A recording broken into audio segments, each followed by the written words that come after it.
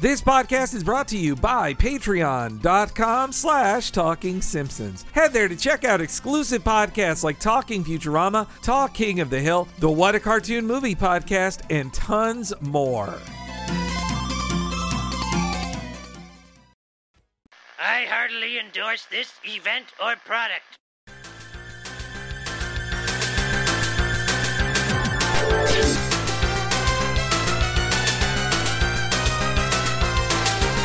Ahoy hoy everybody, and welcome to Talking Simpsons, where we're too crazy to go outside, but not crazy enough to have imaginary friends. I'm one of your hosts, the super duper recouper, Bob Mackey, and this is our chronological exploration of The Simpsons. Who is here with me today, as always? Henry Gilbert, and my muscular ears can hear you. And this week's episode is The Strong Arms of the Maw. It's all my fault my wife got mugged. There you have it, boys. Case closed. This episode originally aired on February 2nd, 2003, and as always, Henry will tell us what happened on this mythical day in real-world history. Oh my God! Oh boy, Bobby. Jennifer Lopez featuring LL Cool J, All I Have, is number one on the Billboard charts. The Recruit tops the box office. And, very sadly, the Space Shuttle Columbia makes its final flight. Wow. So the first two things, this is a time in my life where I'm completely checked out of pop culture, so I have no idea what's going on with Jennifer Lopez and who? LL Cool J. Oh, the that ladies guy. love Cool James, yeah. And No. all I want, all I got? All I have. All I have. had to Ooh, look- I got every verb incorrect in my guessing. I had to look it up too. Like, literally, I had never heard of it before, which is like, you know, the previous Billboard number one I had mentioned a couple times was the 8 Mile song by Eminem, you know, Lose Yourself. That I knew. And soon, 50 Cent's Into Club is about to be number one. And I know that song too. But yeah, this one completely missed it. I assume if you played it for me, I would think, oh, I've heard this in the grocery store a billion times, or like at the dentist or whatever, but my brain is not reacting to those combination of words. But The Recruit, that's something I also don't know. What is The Recruit? Again, I had to look it up. I was like, wait, how is this number one at the box office? And I never heard of it. I mean, I know this is still, you know, it's February at the cinemas, so people are watching fewer things. But also, I was working at the movies when this came out, and even I don't remember it. So I looked it up. It's an Al Pacino, Colin Farrell movie where Colin Farrell is recruited to the CIA and secret agent problems ensue. Oh, that's back when he was a movie star. Got it. And Pacino, you know, Colin Farrell, you still see him in stuff at times. I mean, he's just about to star in the Penguin series. That's a Max original. Oh, boy. I mean, it's hard to say if that's good for him or not. I mean, he was a lot of fun as the Penguin in the Batman. I thought he was having a good time. But again, I'm against skinny, beautiful people being put in fat suits to play a fat guy role. I am against that. And the Space Shuttle Columbia, what was its final mission? Well, I mean, that was my nice way of saying it blew up on re-entry. Like, it was a very You don't remember that? You know what? No, God. What was I doing in the first week of February? I remember watching this episode when it went live, but I was paying attention to no other news. The Shuttle Columbia blew up. Yes, yeah. Okay.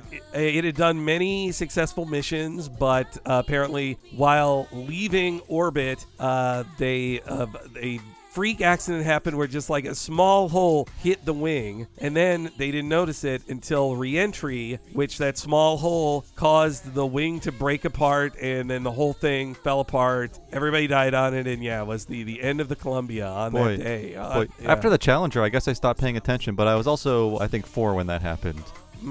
Now, that seemed like a big deal to me as a kid. My parents taped the news off TV of it because they're like, wow, this is a big deal. I think also my dad just recently got a VCR. And actually, yes, well, I know you'll remember the fourth thing I wrote down, Bob, because it's related to the chalkboard joke as well. But also this week, and I try not to I've stopped doing a timeline of our invasion of Iraq. But this week was a big deal. Yeah, because the chalkboard joke is the school does not need a regime change, in quotes. And this very week is when Colin Powell successfully proved to the world that The Rock definitely had WMDs by bringing a vial of white stuff to the United Nations. And it was definitely true and real. And wait, he's dead now, right? Yep. Yeah. Okay. And he died a hero. Yeah, I did. I loved when he died that the main thing people were talking about, like, no, let's not paper over this. Like, this guy was a key part of lying to Americans to get them to approve of a genocidal war crime, the invasion of Iraq. Yeah, it's interesting how his reputation changed from in the late 90s or even the mid 90s. People were thinking, future president? And then he became the world's most important liar.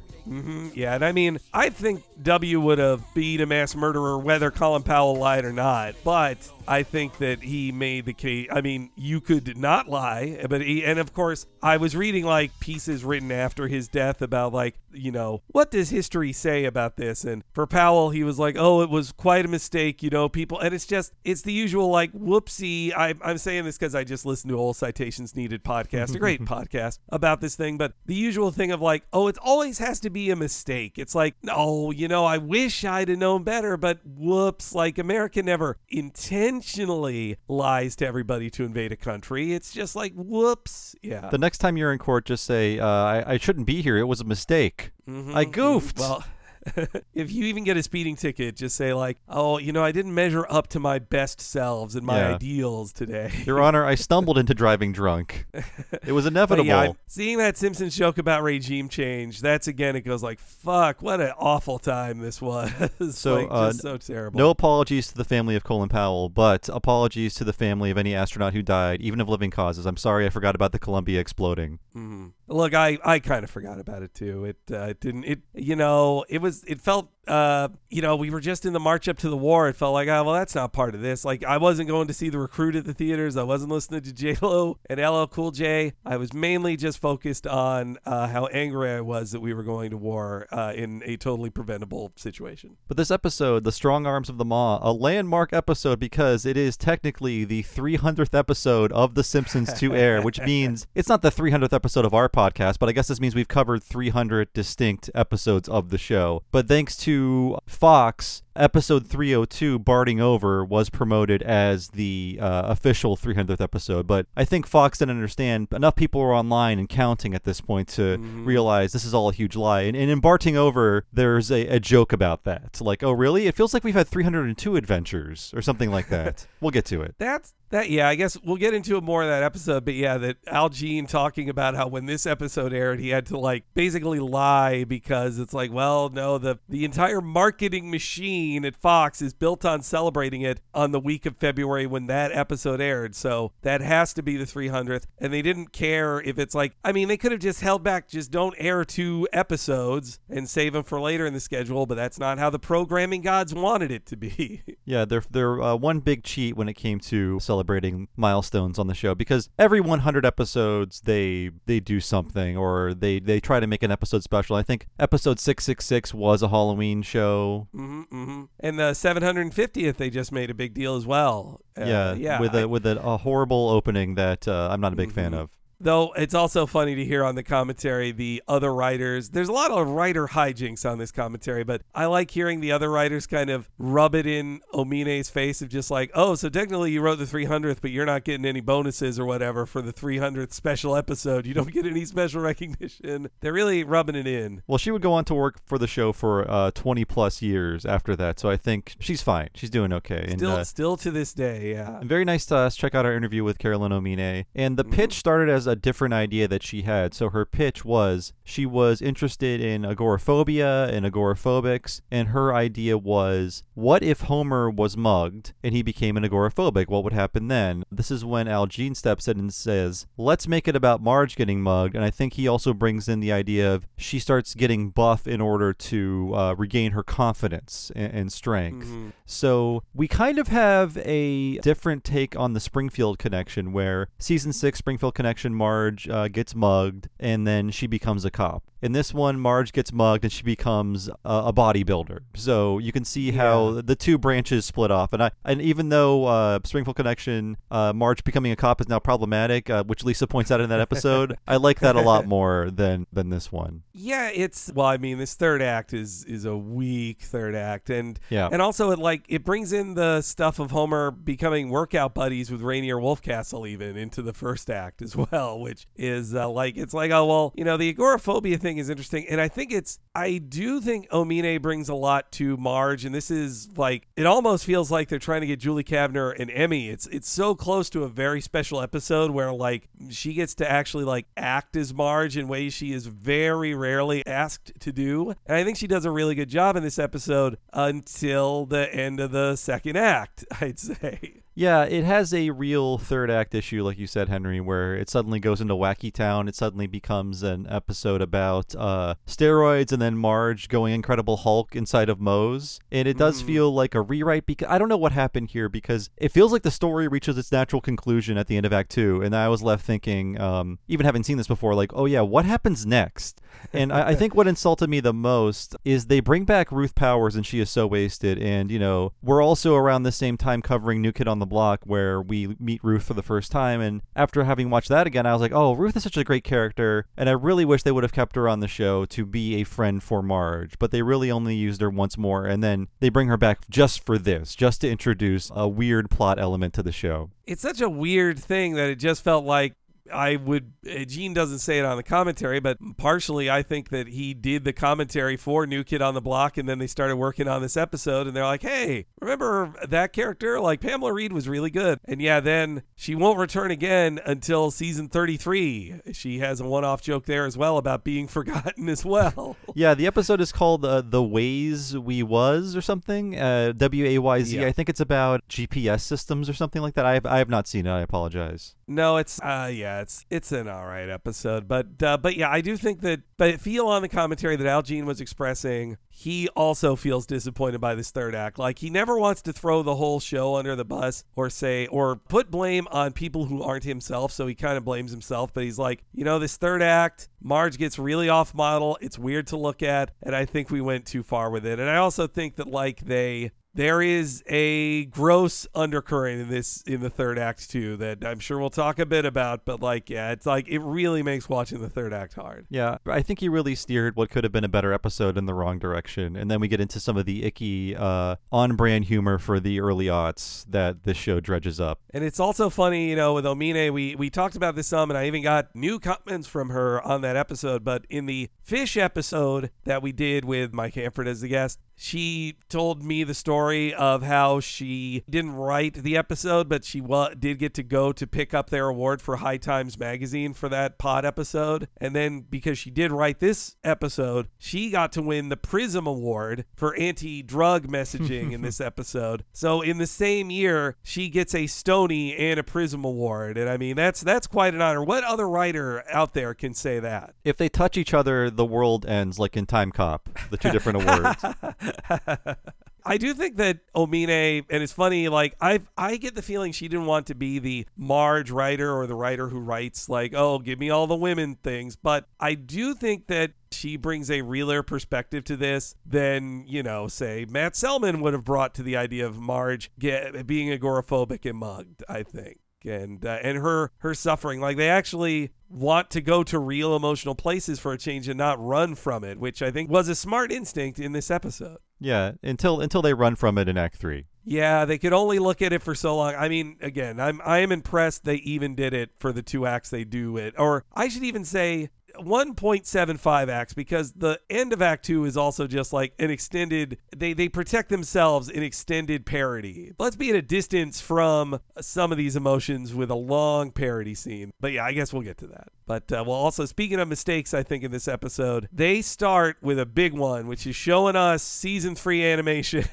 Yeah, I mean, even in season 14, this looked like a different universe. I mean, especially now compared to the current show. But yeah, it was a very odd choice. And I think that's why this is the last appearance of Ion Springfield, which is crazy to me that it's been gone for 20 years. Yeah, it's so interesting that, I mean, the thing it's making fun of doesn't exist anymore. But then again, guys like Kent Brockman barely exist the local news is still as scary as ever. But Ion Springfield was invented to be, especially why the old jokes in this are all about bikini babes. It's because it's a fake news magazine that's really like, we hired some models and we got to film someplace to advertise it. None of the additional jokes they add involve the bikini babes, which is the whole point of that extended intro. But I think that Al Jean maybe remembered like, oh yeah, later in the show, like in season 6, I think it was on the Critic crossover, they bring back Ion Springfield with a couple new jokes in it. And he's like, oh, we can do that again. That was really funny. But in this case, it's like season 3 animation and then some season 14 stuff. And the jokes aren't as funny either, or I don't feel like they are. Like I like him washing his car. That's all right. If you were to just present the Ion Springfield opening and then cut to the living room, I would have been more okay with it. But the fact that they're inserting new jokes, it's very jarring. It feels wrong to me. I think he learned from that and didn't do it as much afterwards. It's probably because it's our outro music that it really is noticeable to me, but the music's different. Like they reorchestrated it and sped it up. Yeah. I mean, I guess because they had to account for the added clips or the different length, but it's a new orchestration of the opening song. And I have it in our first clip here, just the end of it, but for some reason, they speed it all up really fast, except for the outro, which they make even longer. Like, it's actually, like, stretched out by an extra, like, 3 seconds. But also, yes, in this first scene, I think season 14, I'm not calling him the MVP, but he does get the most at-bats, if we're talking sports metaphor. But they are in love with Rainier Wolfcastle this season. He's in so much of this damn show. And it's funny because Arnold Schwarzenegger's star is fading temporarily. He'll be the governor of California by the end of 2003. But I think all of these jokes about how he has to sell a lot of his possessions were a reference to the fact that no one wanted to see his movies anymore. And I think they couldn't even predict his future in politics. Oh, no way. But yes, let's hear a little of that extended Ion Springfield opening. I'm here with actor Rainier Wolfcastle, who surprisingly has filed for bankruptcy. Rainier, what went wrong? 3 divorces in 3 months. What can I say, Kent? I'm a romantic. But this personal tragedy translates into a good old-fashioned bankruptcy sale. Yeah, everything must go. Even the painting of my Nana. This was done on her wedding day. Or should I say, deading day. How the mighty have fallen. Into my price range. I'm gonna go there. Dad, we are there. Woohoo! That's a good joke that you think you're going to see them watching the TV, but they actually just are there. And it means that Homer's insane. Like it's just, he thinks he's watching television, not at a garage sale. I enjoy any pull out that is a mislead. Like when Homer, you think he's getting therapy, but he's actually at a furniture store. Oh yeah, that's a great one. So yeah, you're right. They're really mean to Arnold here, which in fact they have to just make up that he's multiple times divorced, and he wouldn't get divorced until the first time for Maria Shriver in 2021. I mean they were separated even longer. I'm pretty sure at this point he did have illegitimate children. I forget how old his illegitimate children are, his bastards, if you will. They're definitely over 20, because I've seen like one of them is starting to become a real influencer of just like his bastard. And this comes at a time, we're doing this at a time in which Arnold Mania is upon us because Netflix has the series Fubar. You can see him in Fubar. And also there is that documentary that he is a big part of that I'm kind of interested in watching. It's very much from his point of view, of course, very biased, very pro-Arnold, but there is a very big documentary about him. I think it's on Netflix. Yeah, I think Netflix really bought into him. Well, and also like this is old news when you're hearing this, but I was just seeing today that he recorded a WTF with Marc Maron today. So yes. He's hitting the road. Man, what a weird so Marc Maron went from recording with Chevy Chase to Arnold Schwarzenegger. It's just like night and day, and they're both like the same age. Isn't it nuts that we went from WTF was like, oh, it's the best podcast of interviewing comedians who get real, and they get real. And then I guess it was after Obama that it just became like, no, this is just like one of the biggest interview podcasts, period. And he's just a top level interviewer, Marc Maron is. Yeah, I kind of checked out after the Obama thing, after it became like Celebrity Mania. I only listened when I wanted to hear Marc Maron try to mend fences. And that was back in the era in which every podcast would end with him saying, we good, Yeah. Well, then every other comedian or many other comedians were like, oh, I'll also have my podcast where we hash out real things with each other. I'm just like, God, I don't need every other comedian. Find an angle, but not an angle of rewatching Simpsons, but some other angle than just I'm talking to a famous person who I've known for a while. Like, that's just what everybody has. You can tell that Al Jean is back in charge because a lot of alimony jokes from the men's perspective. Because, boy, alimony's so expensive for men. How sad that is. Though he also said this was like based on him like going to Shirley Jones's house sale when she was selling off stuff. Yeah, and how she wasn't in trouble or dying or anything. She just decided, I have too much stuff. But the stuff was very Shirley Jones-centric, and Al Jean was like, I don't want a picture of Shirley Jones and Marty Ingalls in my living room. What do I do with this? Hey, I'd say that's a conversation starter. If I'm as rich as Al Jean, even with all of his alimony payments, I would have probably bought it as a dumb purchase. I'm sure he's bought dumber stuff than that. Dana Gould, he'd buy that in a heartbeat. Oh, absolutely. I would bet he was, yeah. For the kitsch value. I bet he was there. Oh, yes, yeah. There's no way he didn't go. But yeah, I mean, I've also heard a similar story from a bunch of comedians. I heard a story where they went to like right after Michael Jackson died, they had like a sale of his stuff at the Neverland Ranch, and one of them said they only went there trying to find like, oh, maybe in this building I'll find the secret compartment where he hid all his child porn. Jesus. And finally prove him evil. But I'd be more in the market for the Elephant Man's bones. Now that he should, I wonder who ended up with those. You know, I remember a few years ago when there was a Bubbles joke on the show, we saw that Bubbles is still alive and at like an ape preserve, and he's, pretty much ruined by being a pet. I think the description was he looks hideous. Yes, yeah, give Bubbles a break, man, jeez. But yeah, they have also in the background jokes about how Golden Globes are useless and worth no money. And this is before it got exposed again as just like payola, like Golden Globes are bullshit. But also, can you believe they resisted? Like they have like a World War I helmet in there, but I was looking, I didn't see one specifically World War II Nazi joke in there. The one Nazi joke I flagged is that Lisa is buying original artwork that's priceless. So my own thinking was he must have some ties to Nazi paintings, Nazi painting hordes or whatever. He's as rich as a Nazi, as Mr. Burns would say. Right. Okay. Yeah. You're right. I think that's as close as they get. And again, I think there's a few times in this episode where there's some ADR changes that I do feel like Matt Groening or someone else showed up to say like in favor of good taste and block some lines. And there's only one deleted scene on this DVD, even though there's several times I was like, wait, there's definitely a DVD there, or there should be another scene here, but there's also a joke about buying Play Dude centerfolds. I'm glad they keep to the continuity of Ned saying Play Dude, because in this universe there is no Play. Well, actually there is a Playboy because Hefner's on the show, but right.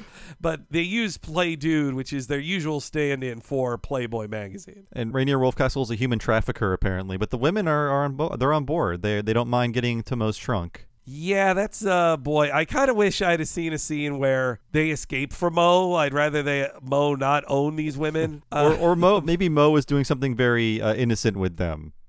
Sure. That's the kind of joke they do with Moe, an innocent thing about owning women. But again, all these Playboy Mansion jokes, and it's going to be uncomfortable when we get to the James Caan episode too. But like that Secrets of Playboy documentary, it's full of like very dark things that were happening to that Playboy Mansion. Playboy Mansion jokes not so funny these days. But you know what is funny? Scratching your ass with a robot hand? Well, I was going to say sword canes. Those are cool. They're not even funny. I just like sword canes. They're neat. Did you know that you can't buy them in California? They count as a concealed weapon. Frankly, they should. Yeah, I mean, they are literally concealing a weapon. They're a fake sword. But if I can't fly with a Swiss Army knife, no one can have a sword cane, period. I was looking it up online. There's many insane people on weapons Reddits who were saying like, well, can I have a sword cane or not? And some were saying like, well, it's technically a concealed weapon, but of course go to any state that have concealed carry laws and you can probably still walk around with it. But you know what? Some cop might just arrest you anyway or one said this was a crazy insight into this world of like, you know what? If you're going to try to claim self-defense, if you use your sword cane, they're going to hold it against you because they're like, nobody buys a sword cane for self-defense. So we don't believe your self-defense claim. Yeah, I guess it's not readily accessible for self-defense. You have to really do a lot of planning to unsheath that thing. But there's so many cool guys with sword canes like Tuxedo Mask and Zatoichi and Hans Moleman. He's got a great sword cane. I think in real life they're not as practical as they look in the movies, in TV shows, in anime. I bet it's pretty hard to unsheath. Yeah. But yeah, I mean, also Homer seemingly died and was resurrected between the two scenes. Like I'm shocked they didn't have it actually sticking out of him and blood going everywhere. It is a good reaction. What do I do now? Because he ate the sword pie. There was clearly a sword protruding through his midsection, and then perfectly fine between breathing comfortably, as Marge would say. There's also the sword sharpener, the sword sharpener. I got to chuckle out of that. But yeah, you're right. That cyborg hand. That's just that Rainier was in Terminator in this world then, right? Because that's the arm from Terminator in Terminator 2. And one of the things that they buy is basically a Terminator head, a Rainier Wolfcastle Terminator head at this estate sale. I'm so glad they didn't just make it Arnold like they did in the goddamn movie. I mean, I complain about this every time I think about it, but I really hate that it's Arnold as the president in that movie. Dumb move. Them playing to the lowest common denominator. A mistake. And it just immediately became dated. I mean, it already was. Yes, yeah, I do like Carl saying that he's gone Hollywood when Lenny scratches his ass with it. So Arnold never did do porno early in his life, but he did do like a Playboy travelogue, which we did see at the Found Footage Festival, where some might say that you could allege that Arnold is committing assault on women and groping them in that video from do you remember that from the X-rated Found Footage Fest we saw? There were so many horrifying videos that's something I don't remember. It was him going to Brazil, and he goes on stage with a couple topless dancers, and he crosses some lines, I'll say. I don't, it was pretty gross to see, but that's the closest to porno that Arnold did. They could be referencing Stallone though, right? Because he did a softcore porn. I think it was called like A Night at Kitty's or something, and it was and then after he became famous, it was they didn't want to say his name, or I guess they didn't want him to sue them, so it's like starring the Italian Stallion or whatever. I don't know. There's more to the story. Right. I wasn't looking up Stallone's softcore porn for this episode, by the way. That was Henry's job. Hey, sorry, I didn't. I'm sure at some point I have said to myself, all right, what did Stallone's dick look like back then anyway? Because I was listening to one podcast recently where they were talking about how like Bruce Willis shows his penis in a movie, Color of Night, I believe it's called. And I did go like, all right, well, what did his dick look like? Like I kind of, if you hear that information, you want to know. Okay. Sometimes curiosity gets you. For all of our pervert listeners, don't correct me in the comments. The movie was called The Party at Kitty and Studs. Okay. So there you have it. And it was re-released as Italian Stallion after he became famous. That's what I thought it was called, something like the Stallion something. But okay, though the implication here is that Rainier only did gay porn before he was famous. I just like any of these hetero. What's there is there. That's an all right line. And then they then show his original weight set, which is like in the center of his bedroom but covered in dust. Like that doesn't make sense. Why would it be covered in dust but in the middle of his bedroom? It's I guess it's just an odd keepsake. He has better workout equipment now, and that's just what he used to get buff originally. I don't know. Isn't that shaking muscles thing pretty weird too? Like that, it's a weird. I mean, I guess your muscles kind of shake if they're that big, sure, but I don't know. It's just a strange gag.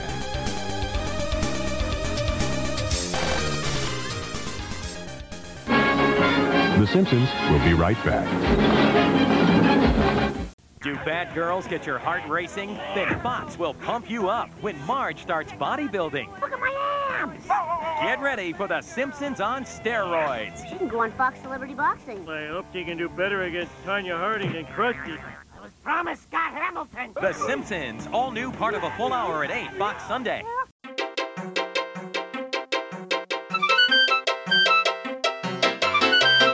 Welcome to the break, everybody. It's Henry Gilbert, a.k.a. the man who shot Liberty Valance. And a big thank you to you for listening this week, as me and Bob do this as our full-time job for listeners like you who support us at patreon.com/Talking Simpsons. Did you know this is our full-time real job? It's not a night thing. We do it all the time because of supporters like you who go to patreon.com/Talking Simpsons to pledge today. You get to hear next week's episode now and without ads like this one. Plus, you get over 150 Patreon-exclusive podcasts at your fingertips, including each month a brand new episode of Talking Futurama and Talk King of the Hill, us covering Futurama and King of the Hill just as in-depth as we do an episode of The Simpsons. You can hear all of our episodes up to Season 4 of Futurama and Season 3 of King of the Hill if you sign up today, as well as us covering every episode of The Critic, every episode of Mission Hill, and many of our favorite episodes of Batman the Animated Series. You are missing out on so many things at that $5 level. Head over to patreon.com/Talking Simpsons today to check it all out, because it is so easy to sign up and get those files.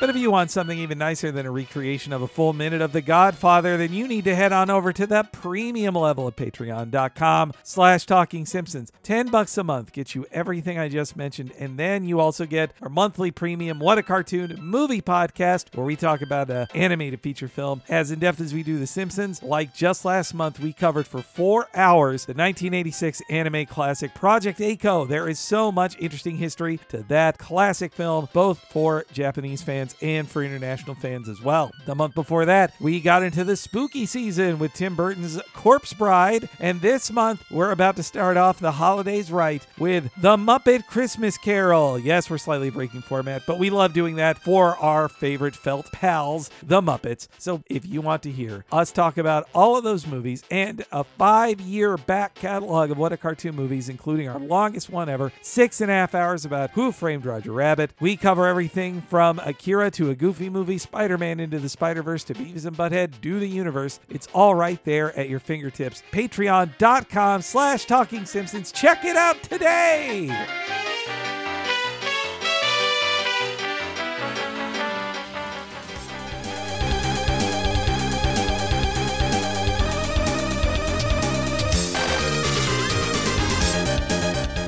I think it's just a natural extension of the making your pecs bounce kind of thing, except he can do that with all of his muscles. But I do like the Jell-O sounding Foley on the jiggling muscles. That is funny. I did like that. Yeah, and this is when Homer buys some weights, and then we have gamer comedy on The Simpsons. This kind of shocked me to come from The Simpsons, although at this point, Tetris for the Game Boy, which is what they're referencing, was 14 years old. But they get the music correct. They even get like the little game over jingle correct too. So, hey, Al Jean is talking about on the commentary, it's the one video game he really got into, and I think another writer on the commentary said the same thing. So they don't really interact with gaming as much as the Futurama writers did. I mean, they also, in Season 3, production Season 3, that's when they put in the Game Boy into the show when Homer's playing the bowling game. So definitely Game Boys were in the offices then. But here, Homer uses his Tetris skills. Hey, your early porno movies. Oh, wait.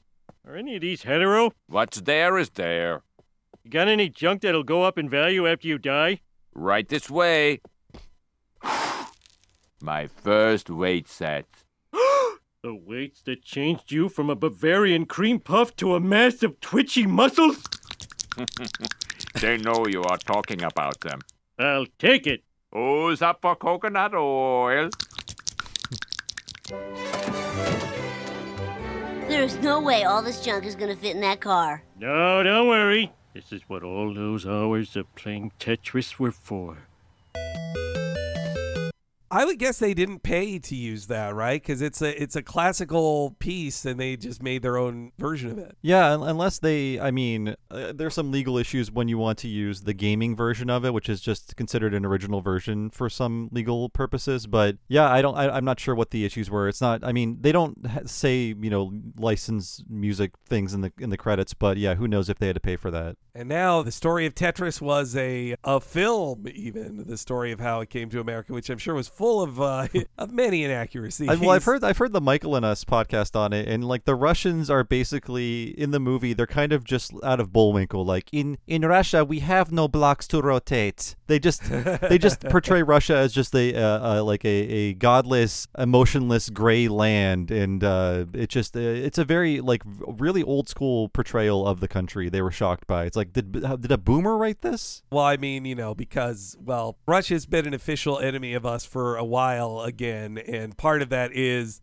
we've seen when people try to, and Putin is a bad person. I will say that again. If people think I'm trying to defend him, he's a bad person. So, well, hey, I'm in Canada now, and the Russia hatred is so strong. They're like, hey, let's get a Nazi on stage to talk. Let's commend this guy. He hates Russia too. I know. Biden didn't get on stage with any SS officers, but anyway, on the Russian thing, like the way most American liberals who like write movies know how to hate Russia is just warmed over communism, Red Scare stuff. When it's like, but that's not what Russia is now. They're not commies anymore.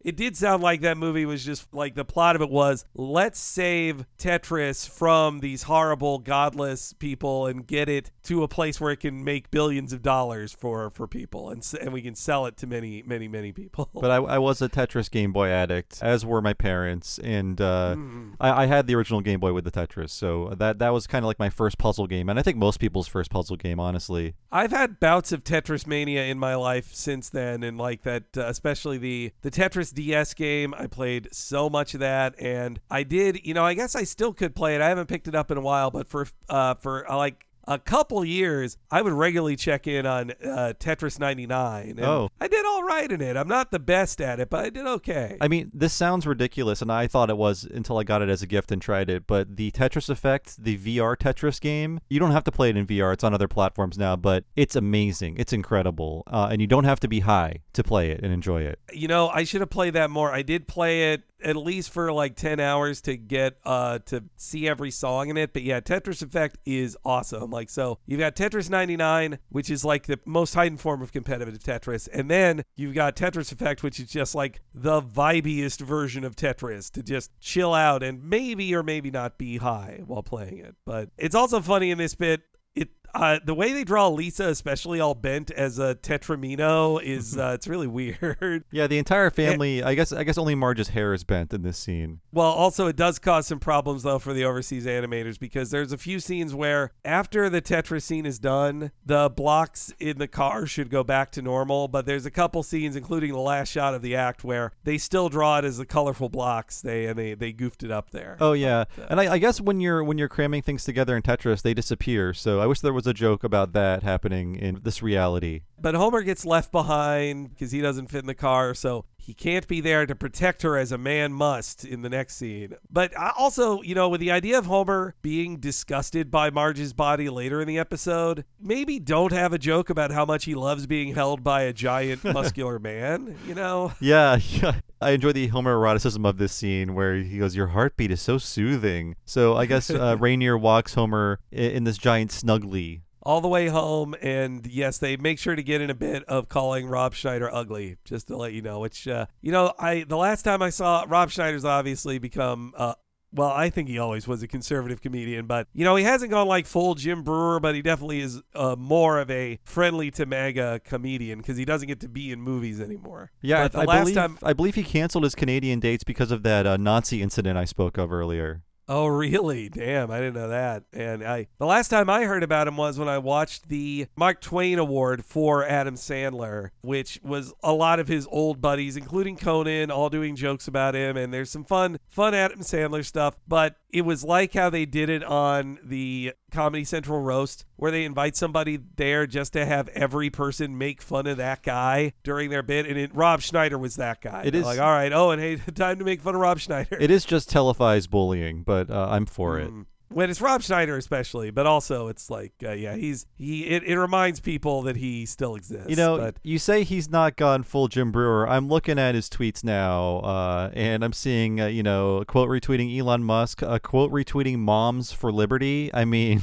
Okay, then he has gone full Jim Brewer. I was being too nice. Yeah, you really were. I think Jim Brewer really capitalized on the stand-up conservative market first before he could. Rob Schneider should have more money stocked away, though. And clearly, because he was at that event, like, he's still friends with Adam Sandler. He's getting the Adam Sandler money, He's getting the Happy Madison paydays. But yeah, then Al Jean even says, like, boy, they really crossed a line here where they decided to have the first time they do a joke about Maggie having a stinky diaper. Yeah, it's the first time characters on screen acknowledge Maggie's shit and how bad it smells. fudged her Huggies. That is revolting, but hats off to whoever thought of that line. Perhaps Carolyn Omine, but that did make me just wince a little bit. The word fudge is disgusting, even in reference to the actual sweet, which I don't like. I'm not a fudgeman. I can eat a couple. One square of fudge will do me for a while because it's the density of that fudge. And now, if I ever get offered fudge, also too, you just have to throw it out of your mind that this has nothing in common with bodily waste. This is just delicious fudge I'm eating. But nowadays I need some mint in there. I can't just have straight up fudge. To me, you ruin chocolate. You made chocolate too sweet, and get it away from me. And it's it's extra messy too. It's everything. Oh yeah. They just made everything about chocolate worse. And then it sounds like shit. Yes, yeah, fudge. Also, I like that Lisa is literal with her saying, don't try to pin this on me, sister. But so Marge has to run into the Quickie Mart. Apu this feels like old Apu, who's just no, I'm a businessman first, and there's no bathroom for employees. Now, I had I don't know if you ever had this at say at your GameStop job, Bob, of people coming in and wanting to use a restroom when you don't have restrooms there. Oh yeah, absolutely. It's I can't let you into the back room where all of our inventory is to use the bathroom. I'm sorry. Go to the Burger King across the way, or just you don't have to go very far in the mall to find a bathroom. Yeah, it's exactly in my video store I worked at. That was the only time I had it just saying, well, no, the bathroom's for employees only, because it was in the back room and you had to escort people to it. They could steal, but also the funniest thing was the couple times I did it where a person like Marge is begging for they're not actually planning to steal, or they probably aren't, because it's a parent with a kid doing the pee-pee dance and they just got to go. But the punishment awaited them, because the bathroom door in our video store, in the mom and pop video store in Berkeley I worked at, to walk to the back, you have to walk by the porno section. And so your children will see some very lewd covers to porno tapes when you walk back out of there. And that's just, what? That's, again, you begged me to let you in this bathroom, so you're going to have an uncomfortable conversation now. It's better they learn that filth from you in the video store. That's, I tried to save him it, but then there were a couple guys who we took pity on them once and let them use the bathroom, and then they just kept thinking no, I can use the bathroom whenever I come here. Come on, you let me do it before. And eventually, especially if they were a regular enough guy, I'd just be like, whatever, just use it. Not as much of an issue in the magical world of Canada where I live today. I really noticed that the bathroom police are not as active in this country, where very seldom do I encounter a code or a key, and I see public restrooms everywhere, and I don't smell piss as much as I did in my old city. So there you have it, folks. People need bathrooms. You got. They should buy a house. Yes, or go to the workhouses. Yes. Are there no piss houses? Well, Marge gets sent to a crack house, which then we see that she gets turned. I guess she comes back from that, because the joke is that even in the crack house, you have to be a customer to use a bathroom. But only crack smokers can use the bathroom. Also, I was just witness to this the other day when I went to the UPS store to ship something. I saw a helpless parent come in of can I use the bathroom? And just the person who was running the cash register, I think without even making eye contact, I was like, Panera Bread, across, Panera Bread, they got it. Go there. But yeah, then Marge is let in there. I do love the joke that, to tell everybody that high voltage warnings are all fake. Try opening every door that says it. One thing we missed is someone has a real axe to grind with India in this season, because I forget, we're recording so much in advance because we're going to be traveling. There's a joke where Homer eats a bunch of food samples and then he ends up eating men's slacks, and he says, better than Indian food. And now we have Apu saying, that's the worst thing I've ever smelled, and I'm from India. So who is so mad about India? What the hell is going on with their anger at Indian food? I mean, it feels even worse. Okay, in that one we talked about how the show wants you to go man, Homer's right, Indian food, that's crappy. But this feels even meaner that an actual Indian says, I hate Indian food, or at the very least, this smells like shit. I'm telling you, it smells like shit, and this smells worse than that. Or just India in general is stinky, which, there's a lot of poverty in India, I understand, but I would say it's not their fault if you look at the history of India. Yeah, it's and I've learned a lot about the history of India, and that I've watched RRR, the film, and that's the same as reading a book, yes. in my opinion. Run, Ronnie, run. Okay, but now we come to the big moment of the episode, which they play very real, which is pretty gutsy on their part, I think, honestly. Like, and I'm glad they did though. Like, this could have been like the joke when Marge becomes a cop, where this could be Snake and they could make it a joke, but they make up a guy instead, a brand new character, and he's not funny. It's just like scary. It's just a scary moment. I guess the one funny element is that he's wearing a Disneyland Goofy hat, which was going to pay off in some way that they're not very clear about on the commentary, but that's just the one little weird, surreal touch to him. I mean, I do kind of like that of just, if when a traumatic event happens to someone, you'll remember every detail of it, and sometimes it's not all scary things. Sometimes it's just something weird, or it could, like, ruin Goofy hats for the rest of your life, like, which maybe they cut a joke where Marge beats up somebody with a Goofy hat. Again, not in the deleted scenes, but yes, I guess here, let me play the clip real quick here. There's a happy baby, aren't you? Aren't you? Give me your purse. Oh, God. Shut up. That's not a purse, it's a diaper bag. What? It looks like a purse, that's why I bought it, but it's really... Shut up! Fine. I'll just take this.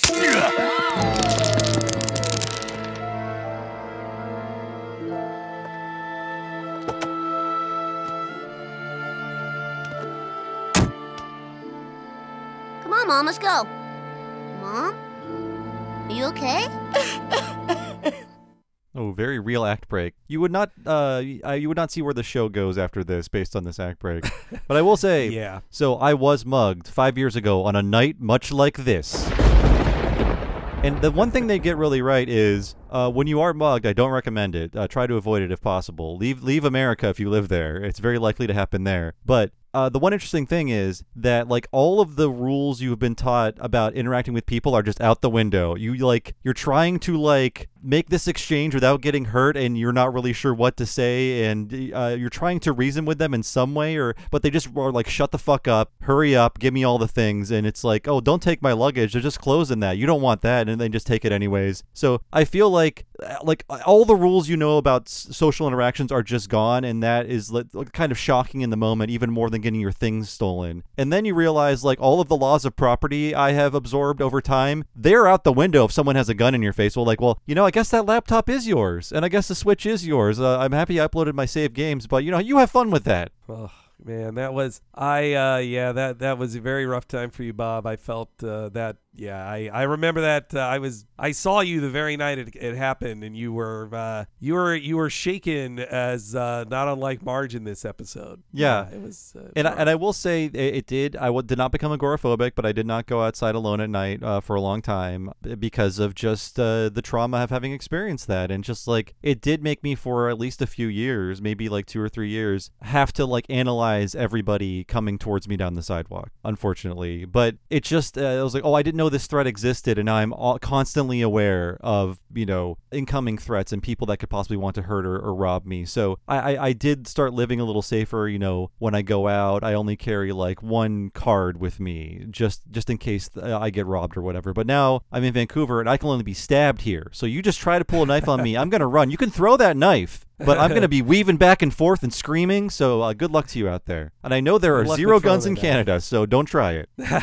Unless American brought a gun there. No, I mean, also, speaking of guns, too, your reaction afterwards was not to, like, get a concealed carry permit and walk around with, like, a Glock all the time, ready to shoot the next person who might rob you. Yes, I was like, oh, no, I hate guns more than ever. I never want to see another gun. There's nothing fun about them. And when Marge talks to the cops, they're actually friendlier than the cop was to me. The cop that I dealt with really was just like, the affect I got was, this is a huge waste of time. I am just here as an arm of the insurance industry to give you the I've got stolen, I was robbed ticket. And you just hand that to them and they can help you out. But I mean, obviously, my personal items were not insured for theft. I don't even know how that it's possible to do that. But I had a GoFundMe and I was able to replace everything rather quickly. It was very difficult to replace things like passports and IDs and stuff, but that all got replaced. But I had a happy ending. But most people are not mildly successful podcasters that have an audience that will fund them if this happens. So I feel very fortunate in that respect. It was great to see the support that came for you. And yeah, I mean,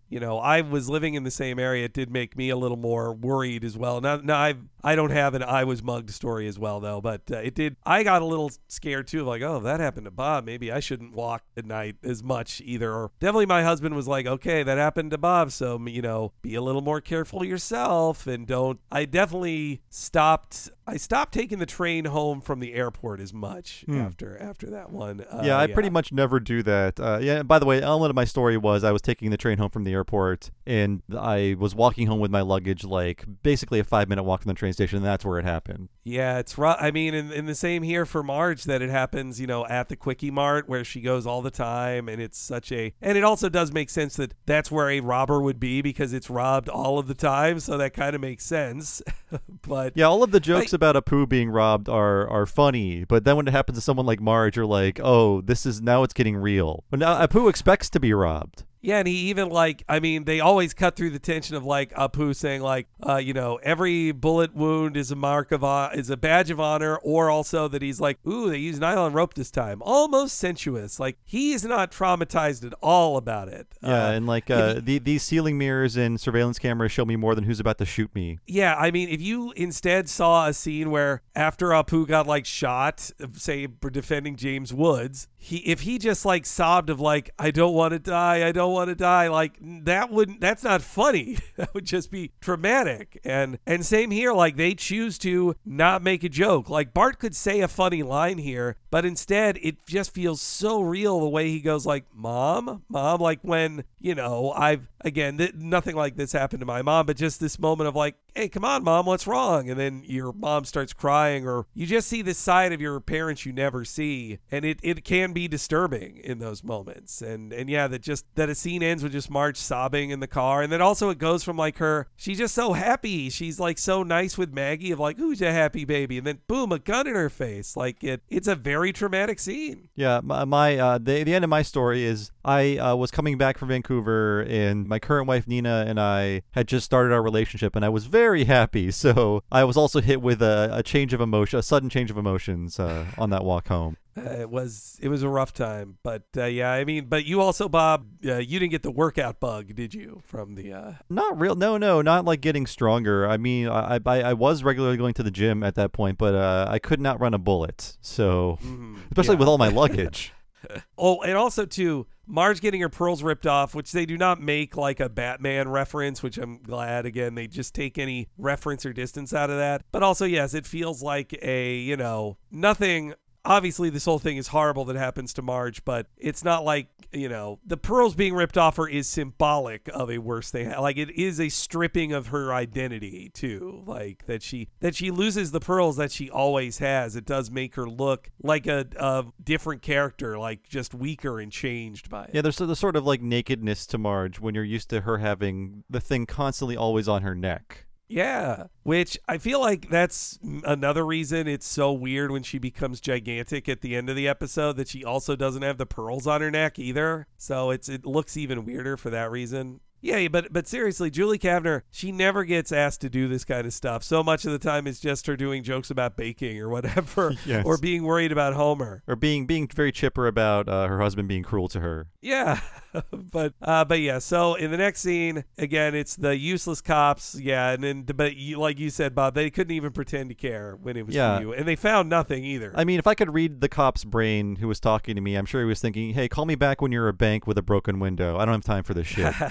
Exactly. Yeah, no, it's I had a thing. The closest interaction I had to this with the police was somebody at my old apartment complex kept stealing mail. The mail would be dropped off, big packages would just be left on the outside and they get taken. And I lost I bought my mom some really nice vintage glassware that cost me $80, and it was just gone. And no replacing it, couldn't get the money back. And I would have just let it go, but the they wanted to report it to the cops, the landlord. So later a cop, like 2 years later, a cop called me Jesus. and said like, hey, so we finally sentenced this guy to like years in prison. We found he was the guy who stole your stuff. And I was like, man, this guy needs help. He did not, the guy told me like, if you even wanted to try to get $70 back from him, I don't think you're going to get it. And I was like, well, no, I don't. I mean, he's got enough problems. Like, so that was just like an extra sad thing to it. So I feel even bad for the guy who stole the stuff I was going to get my mom, because I was like, well, his life is probably pretty shit and just got 10 times shittier. Yeah, and it's very true. It's like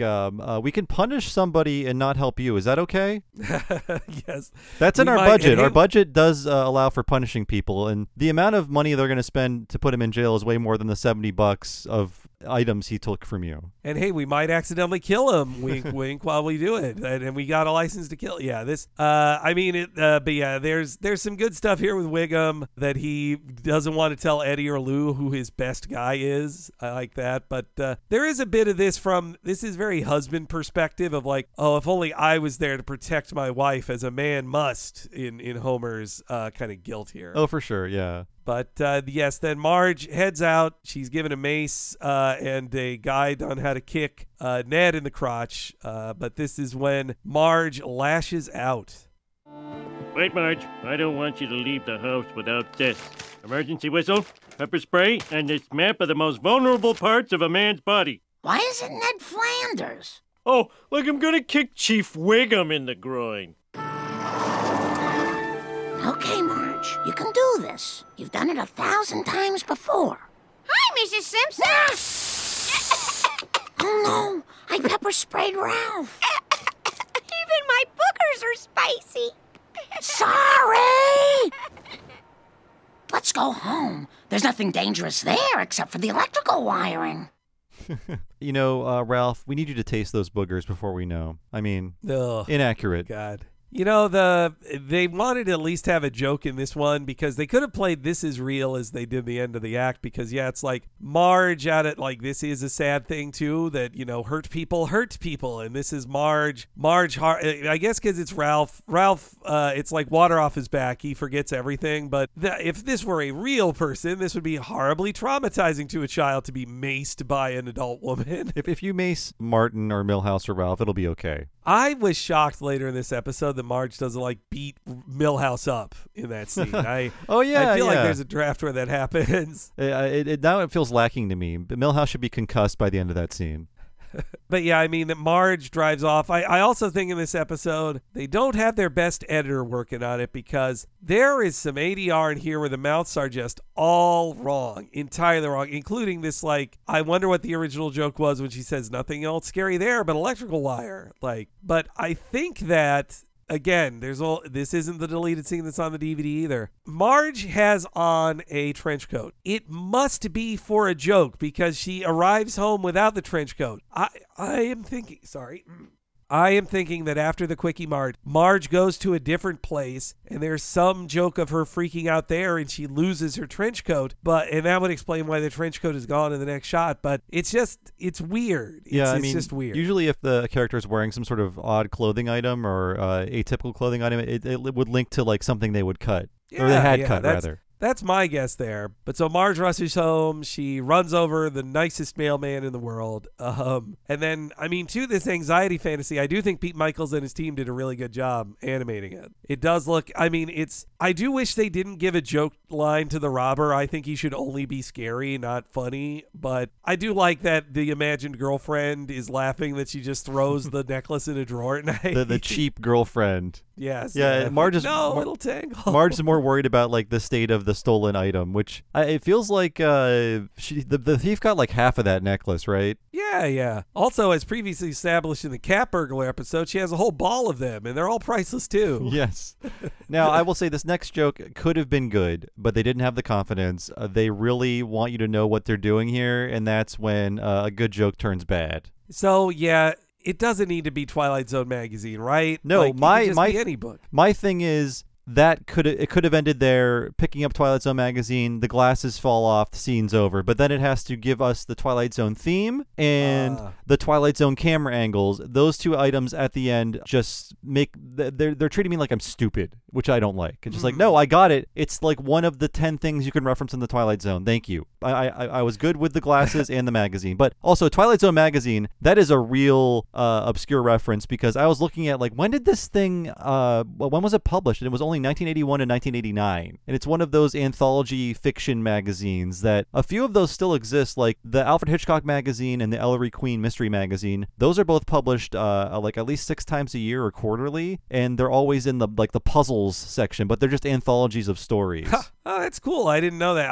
I would guess at least a few Simpsons writers had subscribed to that Twilight Zone magazine in their 20s, which would be in the 80s. I think you're right. They hit it too on the nose, especially when in the past Simpsons would make a Twilight Zone reference and they'd at least trust like everybody knows this episode. It's probably, is there an episode that people know more than Time Enough at Last of Twilight Zone? Like, I feel like it is the most famous one. It's unfair to make this comparison, maybe, but Futurama did the best one before this, so you really can't top the guy saying, oh, I have a backup pair. Those break too. Well, I've got my contacts. His eyes fall out. Just, that's the best version of that joke. You can't really do better than that. Yeah, it's also funny hearing Gene talk about that it was the one his mom always mentioned, like that she always brought it up. And Algie's mom just passed away recently. She was in her 90s. Yeah, his dad passed away recently and his mom just passed away. What will happen to the hardware store?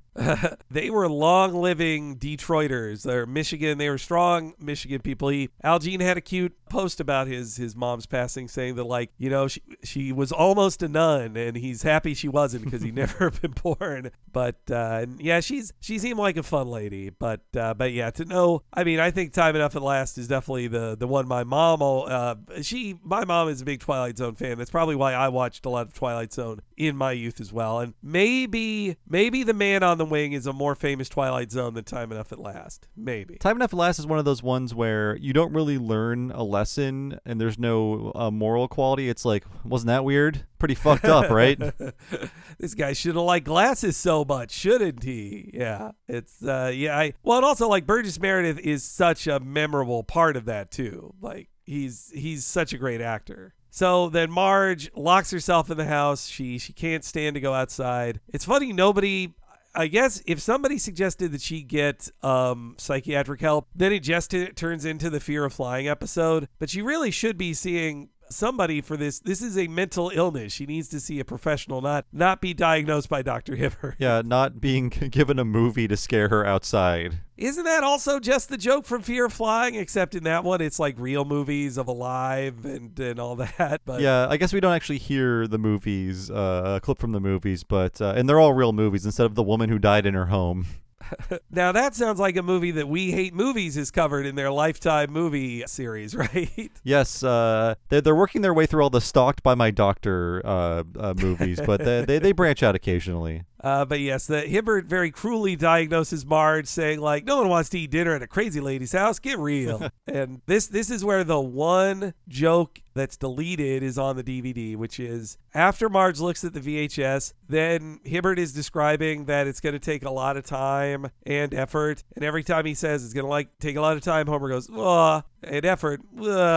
Then Hibbert says, I got a pill that can help with that moaning. And Homer says, does it have a bubblegum center? No. Not bad. The one joke, no other, not even a secret deleted scene, but I'm sure there's a lot of deleted scenes from this episode. But yeah, so the shot of Marge in that wheelchair is one of like the saddest shots of Marge I've ever seen. Like she is so pitiful. Yeah, with her mix of sporting and household equipment just to protect her. It's like a football helmet and soccer shin guards and oven mitts, and she's in a computer chair being wheeled outside. Yeah. Yeah, that Bart and Lisa are like protecting her with like, a racket and a baseball bat. Like it's really sweet that it's the whole family working together to help Marge. Of course, Homer messes it up, but like Marge is just so pitiful in this. Like you feel so bad seeing her like so broken. I know, and it works again for Act 2 that you get Marge so low that it makes you feel great for her getting over it. But man, this scene, I think is a good scene that actually is focusing on the family. This is the family dynamic at play. It doesn't feel like they actually recorded it together, but it also does feel a little more lively than other scenes with the whole family feel as well. But yes, here's Marge trying to go outside. Don't worry, Mom. This first time, we'll only take a few steps outside. All right. Just to the mailbox and back. Now, Dr. Hibbert said to use a number from 1 to 10 to describe how anxious you are. 2, 3, 2. Don't worry, everything is fine. What the hell is that? 8. Dad, it's just a bug. 2. It's not just a bug. It's the queen of something! 10, 10, 10, 10. Don't worry, I'll set fire to the hive! 12, 15, 703. Run! That does feel like very classic Simpsons. Bees are defending themselves somehow. And it's great that Homer runs in ahead of Marge, like leaves her, like he's just out to save himself. And also that Homer, who does not smoke, just has a lighter right on hand. He's like, I'm going to burn this hot wasp nest right now. That's his hive lighter, just for beehives. Yeah, it's great. And also, like, Julie's very good at just her saying, like, just random numbers as she gets more and more stressed out. Like, it's really great. I love it just feels like the family doing stuff together. Now, the next scene, I think it's okay, and boy, am I glad Bart only says one thing in this scene. I thought that it was a really funny joke where, so we have this little play that's being put on where Bart is playing a poo, Lisa is playing a magazine rack, and I love Homer's response to her, look, I'm the first to admit it, I don't write good parts for women. Isn't that great? Like, doesn't that feel like Omine is lightly roasting some other writers who work on The Simpsons? Yes, within her Marge episode. Yeah, and that was That was an excuse back then, by the way. If you didn't write good women in an episode, or in your TV shows, you just say, look, I'm the first to admit it. I'm not good at writing for women. So suck it up, ladies. But I refuse to improve, and this will not change. You're just going to be a magazine rack. I mean, yeah, there's probably been a number of times where maybe Carolyn Omine has noticed, boy, Lisa may as well just be a lamp in this scene. She doesn't do anything. Hey, reference time. She is holding the In Rod We Trust Time magazine from Deep Space Homer. That was great. That was so great seeing that there. I wonder if it was just an animator just remembering, like, hey, why redesign a new magazine? We've already got an approved magazine right here. And also, Matt Grading's on the cover of Us Magazine or Us Weekly. Though, I was trying to look up, Matt Grading in the first years of Bartmania, he would make a lot of appearances on covers, like as a photograph. But around this time, it was kind of more rare. There was that one Wired cover we talked about in the first year of Futurama where he's like drawn onto the cover as a head in the jar. And it's just surprising because it is not the standard way Matt Groening is drawn in his own style. Is it just his head? Is that all the cover is? No, it's his head being carried around by the three leads of Futurama, by Leela, Bender, and Fry. Yeah, and though for the 500th episode, which was over 10 years ago now, Matt Groening, James L. Brooks, and Al Jean did get the cover of Hollywood Reporter. They were on the cover of that. Which, isn't that nuts when this is we'll talk more about the scary math later, but to know that there's basically 500 episodes after this one, they're working their way to 800 now, and this is the 300th. And we'll never stop. We will never stop. If you guys aren't Bill Oakley patrons, you didn't hear us say this, but Bill Oakley's like, so you guys are going to keep just going? And we're like, yeah, we're going to be covering season 33 in 2043 for sure. Absolutely. Yeah. And we'll be revisiting season 3 for the 4th time. You watch. Yeah, what does 60-year-old Bob think about Dog of Death? You're going to find out in 19 years. I'll have to re-listen to our old episodes to remember my childhood memories at that point. I'll be like, what was my childhood again? But I get that their plan to make Marge feel normal about the Quickie Mart again by having it play out in the house. But it was a big mistake to have her also act out the robbery with Milhouse as the robber. And I also couldn't believe they got away with a picture of Milhouse pointing a realistic gun in his face. It's too bad these aren't cells because that'd be a great cell to own. I guess Milhouse is undone. He's not, hit by Marge or whatever, but Silly String comes out of the gun and just confounds him. And then so Marge runs off to the basement, and this this is where Al Jean talks about how he knew agoraphobics. It sounds like he worked with writers who were like long-distance writers. Now, lots of writers work remotely, and it's just a normal thing, but it sounded like from what Al Jean was talking about, in the pre-COVID times, he had worked with a lot of remote writers who maybe had some level of agoraphobia and would just submit jokes that way. It does feel like COVID made a lot more people agoraphobic. There are still a lot of people out there who just never do anything social, and it could be because they have valid health reasons. It could be because they just are very paranoid and have anxiety about COVID. Yeah, I mean, I totally understand, especially if you are scared of getting long COVID or,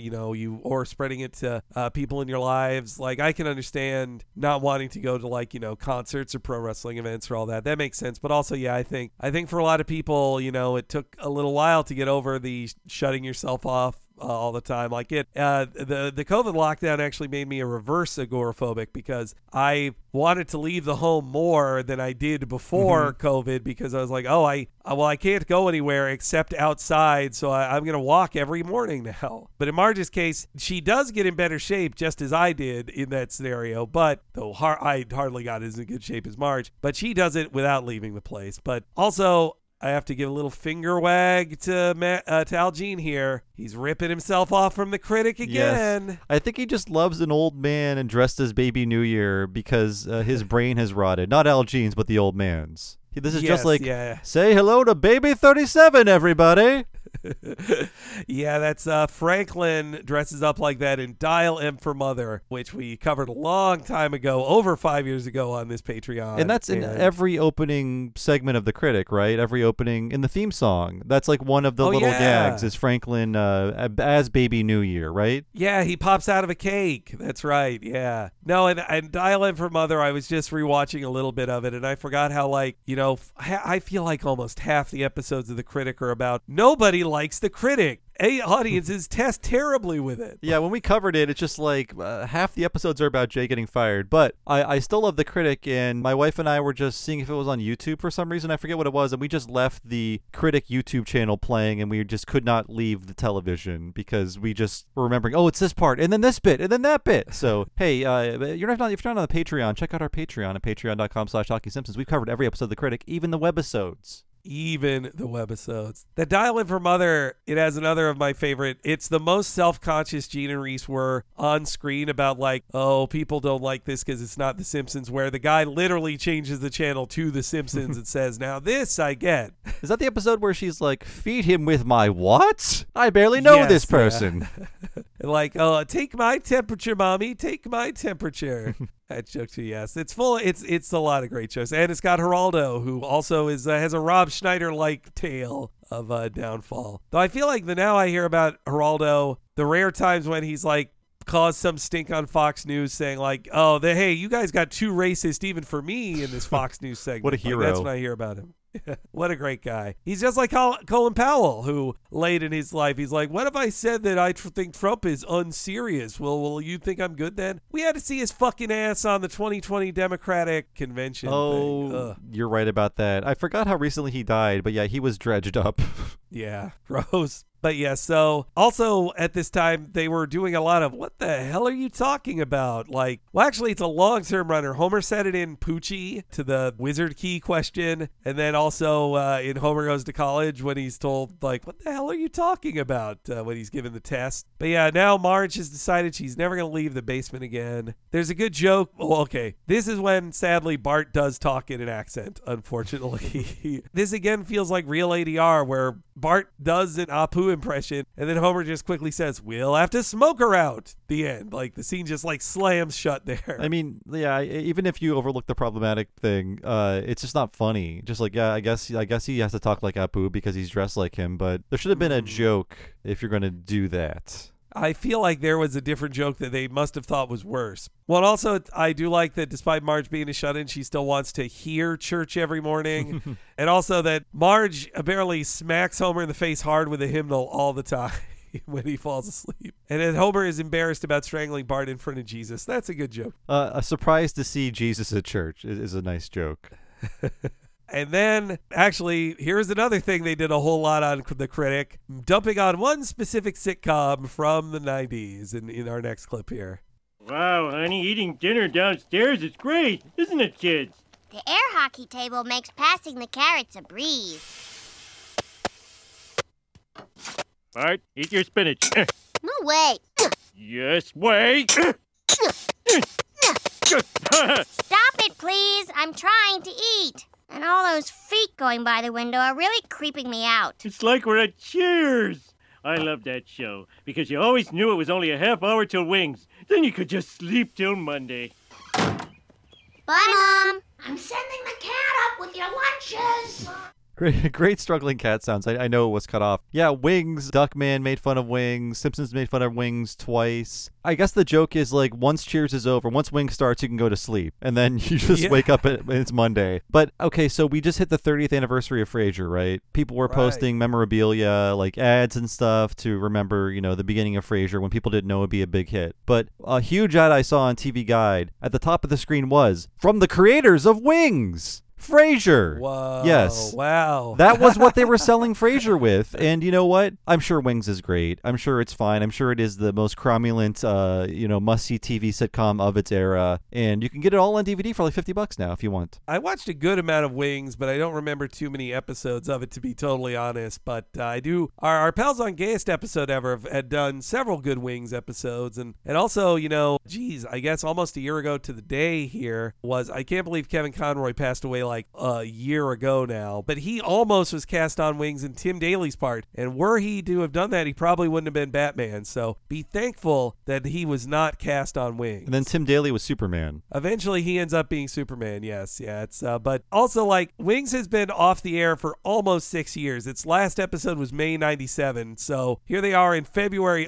06 making fun of Wings still. Yeah, a lot of Simpsons writers, at least a few of them, worked on Wings. I can, like Ken Keeler. Wings had a lot of like good early 90s comedy writers on the staff, or at least like contributing scripts to it. And it's not a bad I mean, it's a clever idea for a sitcom of, it's a workplace sitcom, but it's at a small airport, like a small, tiny airport that just takes you from New York to Boston pretty much, or other parts of the Cape Cod area. And also, I mean, the cast full of, you got Tony Shalhoub in there, Thomas Hayden Church, lots of women as well. Oh, well, you had a crush on the redhead on the show, didn't you, Bob? Did I? Is this, I'm looking up who it is. Amy Yazbek, yes. Unfortunately, she was taken by John Ritter, but not anymore. At least not for the last 20 years. She was like the evil mom in Problem Child, I think. Yeah, that's right. Yeah, I remember her like being tortured in that movie, I think. And also, Steven Weber, he's good. He's good. Indian stuff now, I think. But I'll tell you. Anyway, I'll tell you who wrote for Wings. Steve Levitan was a huge Wings writer. Now one of the richest men on the planet. And that's right. I'm seeing a lot of Frasier people in here. Sorry, I'm just looking at this is now just me reading Phil Lazebnik. I know Rob Lazebnik. Who the hell is Phil Lazebnik? I assume they're related. Why? Yeah. That whole Lazebnik family is in every writer's room, man. Yeah, Ken Keeler wrote an episode. Yeah. The Lazebnik dynasty, it lives on. Well, also, Frasier was on an episode of Wings, too, because they were the creators of Frasier later on. But, I've had another of these. Instagram has finally learned that I live in the Seattle area now because I'm getting specific Seattle ads on Instagram, including one which was, hey, it's a Mariners baseball cap, except it has a legally distinct version of the Seattle skyline that's on the opening of Frasier. So it's like both a Frasier and a Mariners cap. And, of course, you didn't buy this correctly. I did not. Okay. No. Well, also, I feel like I'm not investing in Frasier stock right now because I feel like it's going to all come tumbling down once people see that. I feel like that new Frasier show is going to be a big old whiff on Paramount Plus. Yeah, as of this recording, we're, I think, about a week away. So you tell us, is Frasier good without any of the people who made it good? Surprise us, Frasier. Isn't it funny, too, that Homer's like, oh, I love that show. He's like remembering Cheers, which was a contemporary of theirs at the start. Now he's like, remember Cheers? Because it was like, it's been off the air for almost a decade. No, in 03, it would be a decade, right? Oh, yeah. It went off the air in, I believe, spring of 93. Yeah. Yeah. So, and you know what? If you like Cheers references, maybe watch that new series Fiona and Cake on Max. You might be pleasantly surprised. Really? If you like Cheers references. Yes. But yes, Bob, you're right. The sounds and animation on Snowball 2 being shoved up the vent is very funny.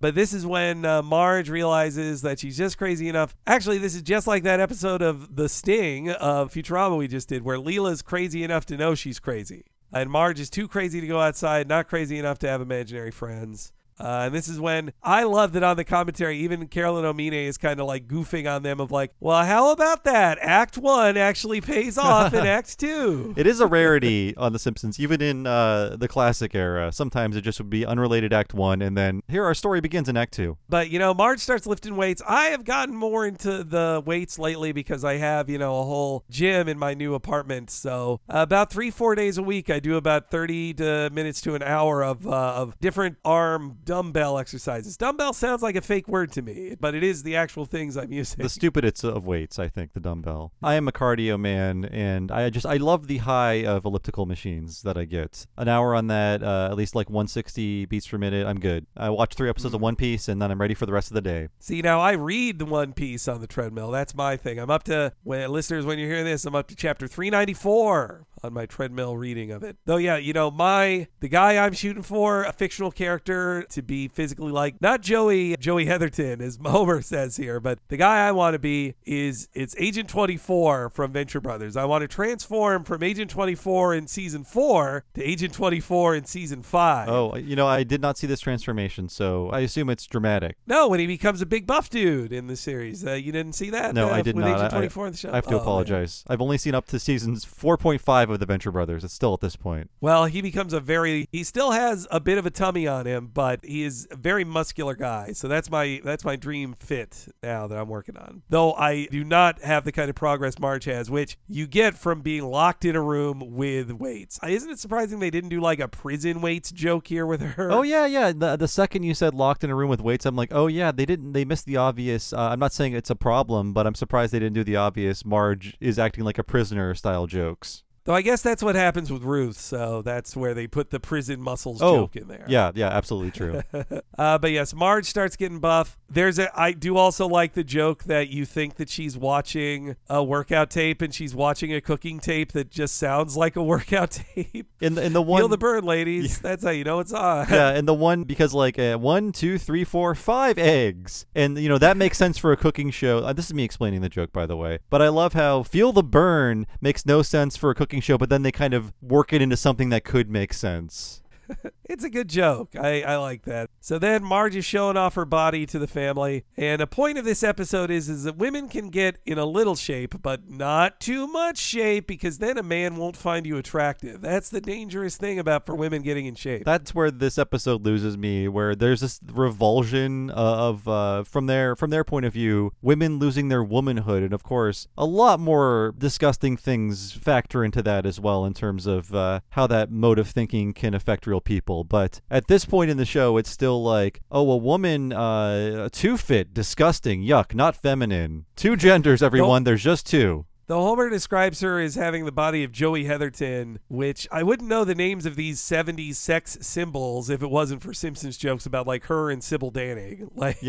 Mo had some Joey Heatherton reference earlier in the show. But in this case, it's like, I don't know. I looked up some old bikini pictures of Joey Heatherton. She has a flat stomach, but she doesn't have like amazing abs or anything. Homer's just saying he is attracted to Marge, which this, again, in a show written mainly by men, though a woman is the credited writer on this episode. So many jokes about, well, what does Homer feel about the attractiveness of his wife? Like, we need to know what he feels about this woman's body. Great, very subtle joke. Again, I'm sorry for explaining a joke, but I'm appreciating it for all of you listeners. Marge saying, you know what would spice up this hollandaise? A lemon.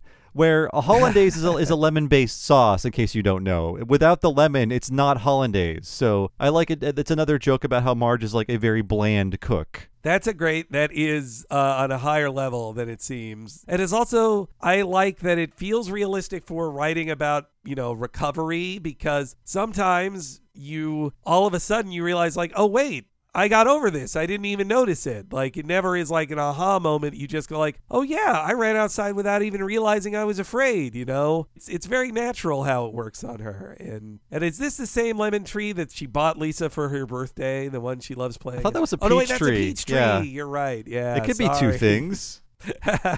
Well, then also Lisa has her Bodhi tree back there. Lisa has there's too many trees back there. But that's then Okay, so this is where it does feel like Al Jean took over because the references are coming fast and heavy. I mean, I definitely see her running around saying, "I'm not afraid." They don't do a musical sting to it, but I think it's an It's a Wonderful Life reference, don't you think? Yeah, maybe a bit. Yeah, I guess they could have leaned more into it, but I'm glad they didn't because, I mean, we love Al Jean. He's a great guy, but he loves referencing The Godfather, and these references are getting a little long in the tooth in 2003, especially recreating an entire scene shot for shot, including mistakes made in the scene. Yeah, okay, so here's my thought on this Godfather thing, that we actually just did, you haven't heard it yet, but we've recorded our Mr. Plow one. And Mr. Plow does have a sequence where I'd say it's about 20 seconds of Bart being hit with snowballs that's supposed to be a shot-for-shot recreation of James Caan's character being shot in that movie. And so, you know, it's similar things, but this is a heightening of it. But also I think that a reason I wouldn't have done it is that even though it is a Simpsons thing to do, when I saw this in 2003, I was thinking, well, this is just Family Guy. Family Guy does a minute-long full recreation of a scene, so it feels like Simpsons ripping off Family Guy even when it's really just them getting back to their roots. Well, there's a real Family Guy moment, you know, coming up. But I guess it's, to be fair, The Simpsons had a certain shtick, and then Family Guy did that shtick, and The Simpsons backed away from it. So now, whenever they lean back into their old shtick, it does feel a bit like Family Guy.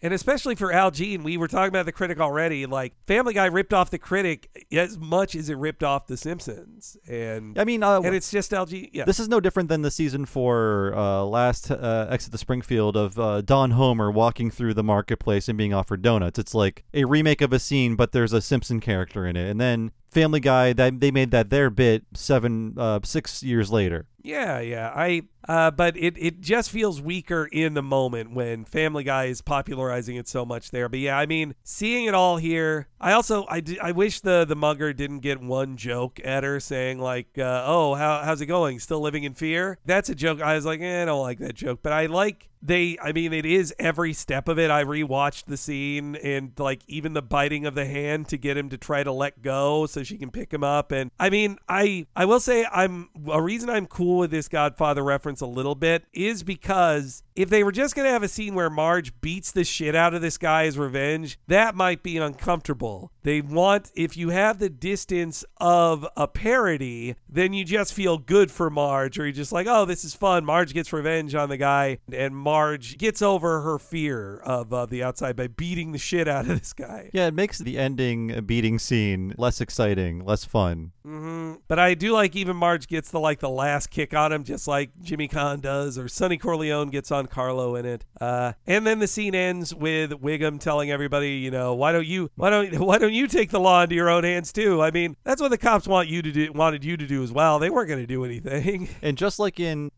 Springfield Connection, she has her own cool action catchphrase like, "You've just been marginalized." In that season 6 episode, she says, "I don't think that's a very good idea," when she's drawing her gun. That's right, man. I wish I wasn't just being reminded of the better version of this episode that they did before. But so for Act 3, I wanted to ask you, Henry, for Act 3, how much do you think Al Jean wanted to license Dude Looks Like a Lady? It feels lacking. This episode feels lacking without that song, given the sentiment of Act 3. Boy, you're right. I hadn't thought of that, but especially with how much goddamn music is in Act 3, I am shocked they didn't get it. Maybe Aerosmith wasn't letting it out anymore. Maybe they didn't like using it as a joke anymore. Or maybe somebody at least said, that was in Mrs. Doubtfire. We can't use that. That officially made it too hack if it was in Mrs. Doubtfire. I wonder if it was in Joanna Man. We have to consult Joanna Man. Be, right? At least the trailer. At least the trailer. Mm-hmm. Well, also, I'll say on the music thing, okay, you can do a long Godfather reference, but the very next scene cannot be a Rocky reference. Like, you can't do, basically from the same year-ish are these two movies. Like, not exactly, but basically the same. To go from a Godfather straight into the Rocky fanfare, which I at least do chuckle hearing him say on the commentary that, like, well, the fanfare is technically public domain, so we can use it as much as we want. Yeah, that whole, like, getting strong now, that whole stuff is licensed, but I guess the fanfare is public domain. And we're going to meet Ruth Powers here, but we're going to talk about her next week on New Kid on the Block in terms of Pamela Reed and everything and her introduction. But it's weird that these are back-to-back on our schedule. We did not plan it that way. So strange? Yeah. But yeah, I mean, doesn't the joke of Marge brushing her teeth feel like it's supposed to zoom out and reveal something? It's like it feels missing something. Yeah, in my notes, I bitchily wrote, she does some slightly comical training. There aren't any real gags. She's lifting laundry like it's weights, but that's kind of it. And so then she ends up at the Venice Beach or Muscle Beach version of Springfield, which I guess people are familiar with that because it's a major scene in Barbie, in the Barbie movie. Yes, it's Pamela Reed. She's back, and I think she's really good. I feel like they cast her because they thought they'd be using her all of the time.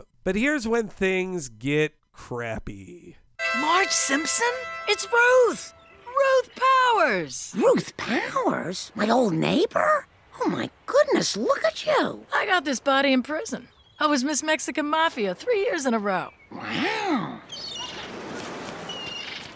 You know, another 4 inches on your neck and you look pretty hot. Ever thought of competing?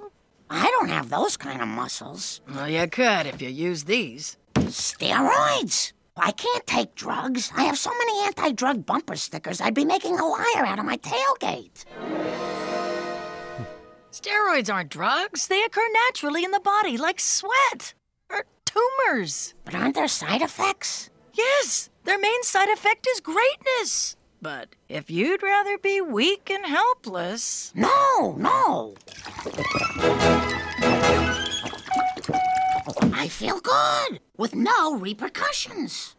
Oh, God. Yeah, I was shaking my head on camera at that Popeye reference. So we'll talk a lot about Ruth Powers in New Kid on the Block next week. What I don't like is that they brought her back for this, because Ruth Powers in New Kid on the Block and Marge on the Lam, I love her character, and I love that she is like a realistic single mother, world-weary, still horny, and very funny and sarcastic. And here she is just an evil pusher. But I will say Pamela Reed is bringing it with this voice acting in this one scene. I love her. Their main side effect is greatness. She's just so just beaming with steroid energy. But yeah, not like this. Not like this. Don't bring her back for this. I do love that she compares it to tumors as something that occurs naturally in the body also.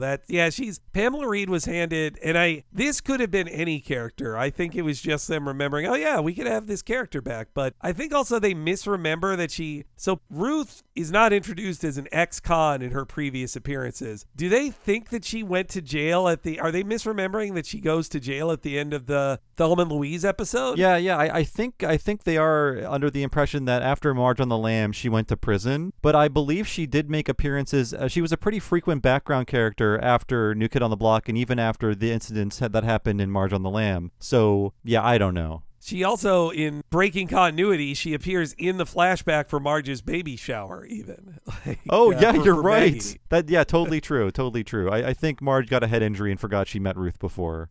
Yeah, it's let's just say it was a misremembering of that. But yeah, I think that her being like a pusher of steroids and also that she has a perfect body, I do wonder if she is like, to me, it now just reads as her hitting on Marge when she said, you'd be pretty hot if you just got 4 inches to your neck. Yeah, maybe it is a prison joke. Like a light prison joke. And of course, going to prison makes you gay, as we all know. And of course, also, if you have sex with a woman who has a lot of muscles, you're basically a homo as well. We learned a lot from this episode, of course. I went to the Simpsons wiki, and if you look up a character, you can see where they appeared, and when they have spoken lines, it appears in bold. And she's kind of like in every episode after Marge on the Lam, because every episode has a crowd, and she's in that crowd, and she's very easy to identify. So yeah, there was no jail time for Ruth Powers. I think James L. Brooks had big plans for her that then we'll talk about it when we do that episode. That's next week. It's the next regular episode we do. But yeah, so it is next week. But all this steroid stuff, I sadly know a lot about steroid use because most pro wrestlers do it. So I learned facts about it. And this was when the concept of roid rage was getting more well known in the public, though I do think that it definitely, in my opinion, from seeing its effect on wrestlers, I do think it can increase your violent tendencies, but also you probably were a psycho to begin with and it worsened your violence. And on top of that, I think, maybe just the tech has improved and people are using different steroids that have better effects now. But back then, an entire generation of my favorite wrestlers are mostly dead because they did a ton of drugs and muscle relaxers mixed with steroids, which leads to an enlarged heart that gives out in your early 40s. And they all had to become drunks because they couldn't get health care, right? Yep.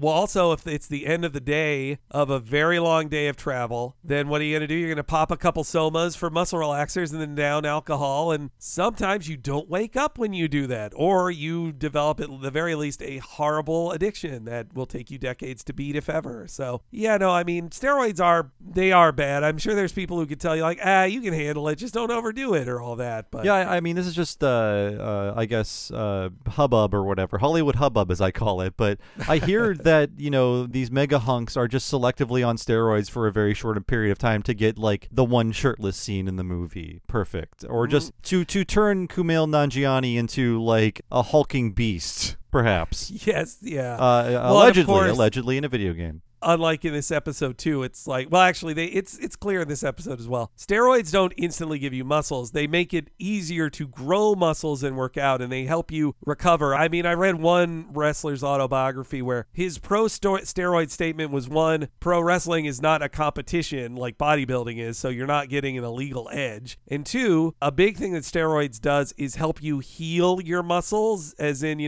working out is like technically tearing muscle. So if you take steroids, your muscles heal faster, so they get bigger faster. And also, just doing the job of pro wrestler, you're beating up your muscles all day, so steroids help with that too. But yeah, you don't get green eyes. I'm going to tell you that right now. That does not happen. I don't think you chug steroid. I mean, the weird thing about this is if you're going to do the anti-drug thing, at least show how the drugs are actually taken. Marge just takes it like spinach, basically. I mean, that's why you heard the Popeye sting. If Marge got a shot in her butt, it would be weirder, I guess. They didn't want to do that. This is also around on the commentary where they literally use the term mannish to describe talking to female bodybuilders. And I remember a lot of, there was the tragic story of the life of the pro wrestler Chyna.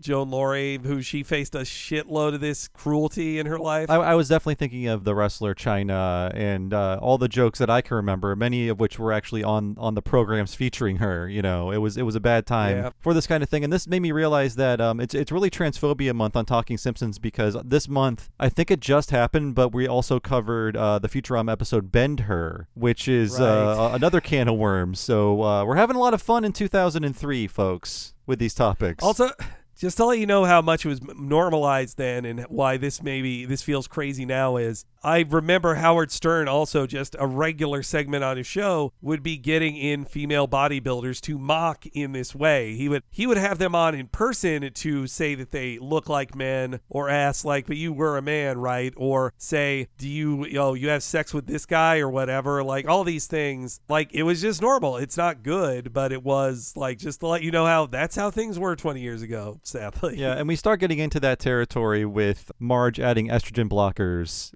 to her workout cocktail or whatever. It's just like, oh, she's losing her womanhood, everybody. Yuck. So this stuff about her supplements, I will say, when I work out, I actually did it just yesterday after I did my arm stuff. I do a little bit of, basically one of my diet things too is I'm trying to, in the morning, instead of eating like anything for like breakfast or even an early lunch, I just have like a protein shake, which is, 30 grams of pea protein and other like non-dairy proteins. And when I was looking up like, oh, but what's your stack? Like, what do you, as in your pre-workout drink, your mid-workout drink, and your post-workout drink? Like, that's what Marge is doing here. It's the stuff you put in you right before or after you exercise. But every time I looked at the stacks listing, I was like, Jesus Christ, this all just seems like, I'm sure it does have an effect, but it just seems like a scam. Every page I went to was just like, well, here's the $800 of stuff you need to put in a blender before you lift a barbell. Lucky for you, this stuff don't work. Yeah, exactly, yeah. But the protein drinks are, at least, they're not, honestly, they're basically like a Nestle Quick that's good for me, is basically what it tastes like to me. Just a nice little chocolate drink. Yeah, I mean, I have a protein bar for breakfast. It's like a candy bar that's good for me. Mm-hmm.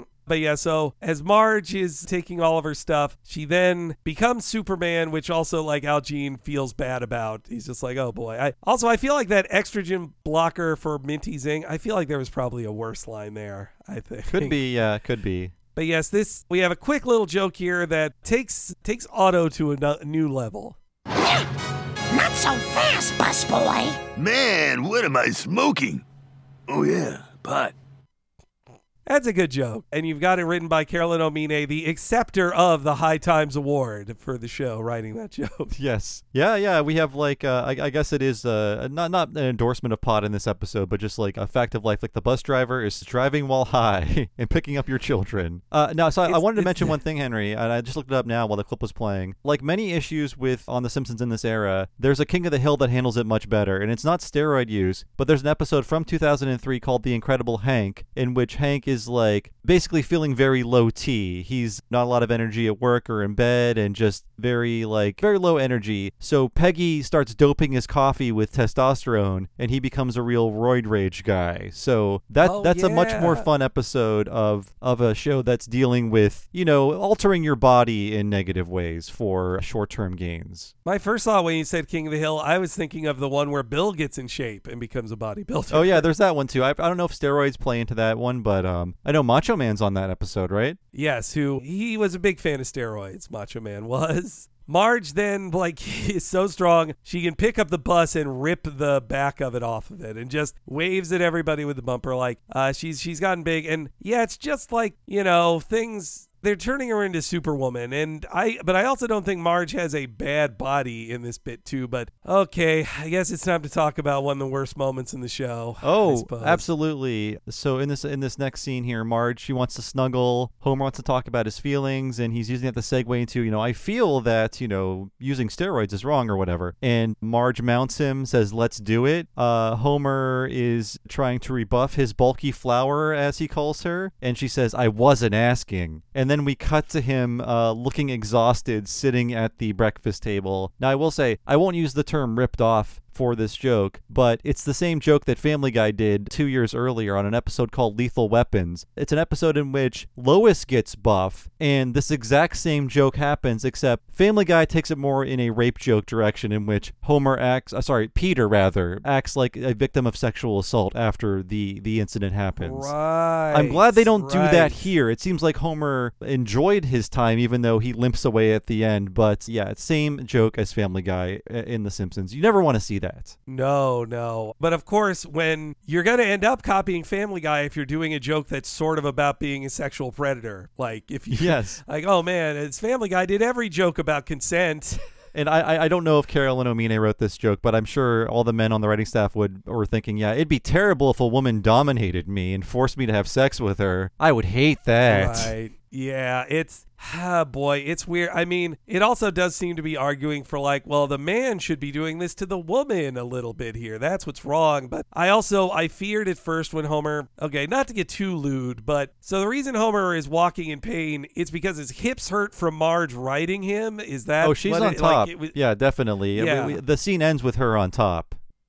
Well, again, I feel like Family Guy would have done the joke that Homer's butt hurt to imply pegging happened or something. That's what Family Guy would have done. I'm not sure if 2001 Family Guy knew about pegging yet, but yeah. Perhaps not. They just had Peter at the breakfast table with Stewie crying or something like that. It was similar. That was a sad joke. Yeah, very similar joke. But, also, I feel like Homer saying the line of afterwards to the kids, your mom has a lot of stuff to shave. I feel like he said a much dirtier joke about why Marge wasn't there in the morning. Yeah, but still, again, we're easing into transphobia here. We're the frog in the pot, and the water's being turned up very slowly.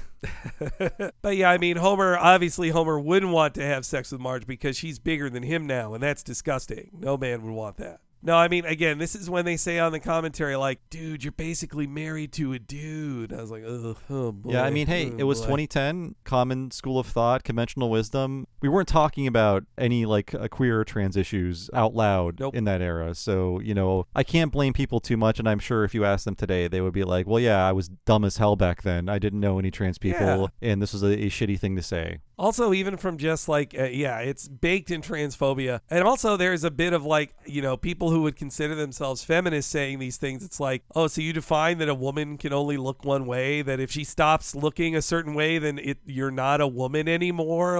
That also is just cruel to even cis women as well. Oh, yeah, absolutely. Yeah, not a fan of this. It does feel very mean-spirited. Yeah, I mean... hearing Marge say, I wasn't asking, and then veins pop out, that is a low. Yeah. Not as low as Panda Love, but it's a low for me. I mean, I was referring to the next scene at the competition, but yeah, this is a mean-spirited joke too. And we have like an episode in which the entire family comments on the smell of Maggie's shit, and then we have Marge, let's say, to put it kindly, forcing herself on Homer, and we see the repercussions of that. So we're brushing against some lows in Strong Arms of the Maw. Happy 300th episode, everybody!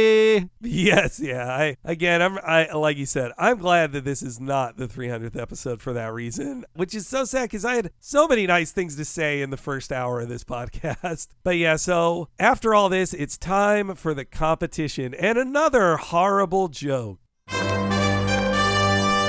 Now, let's meet the ladies who are doctors as sure as are women, the Iron Maidens!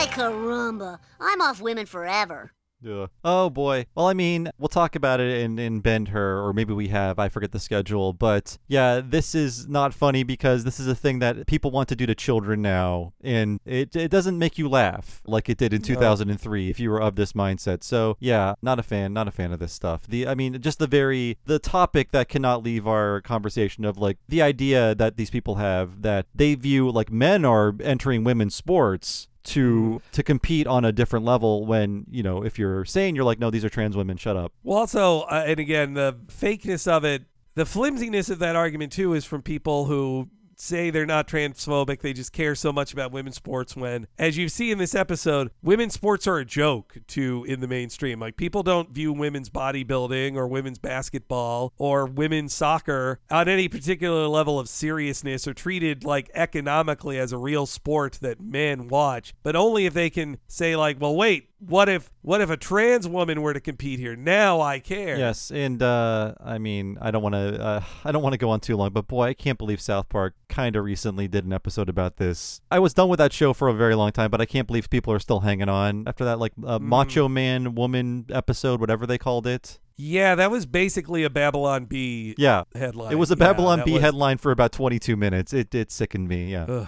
Yeah, that was a real, again, when I thought like, oh, you guys learned your lesson on climate change, maybe you also learned your lesson about the extreme transphobia you had with the Mrs. Garrison arc, and like, nope, doubling down, except now they can't do the joke that it's just disgusting. They can't do that joke anymore. That's too hateful apparently, but they can be like, sports, we're worried about it in women's sports. Yeah, I mean, you're saying earlier, Henry, you're totally right, where these commentators, like, don't retweet them to dunk on them, just leave them alone, because everything they say is in bad faith. They don't believe in anything. Ben Shapiro has actually no thoughts or opinions about Barbie. Ben Shapiro knows his hat is on stupidly, and he doesn't care about it. The fact that you're making fun of him gets him out there, and that's all that matters. It's all a bit.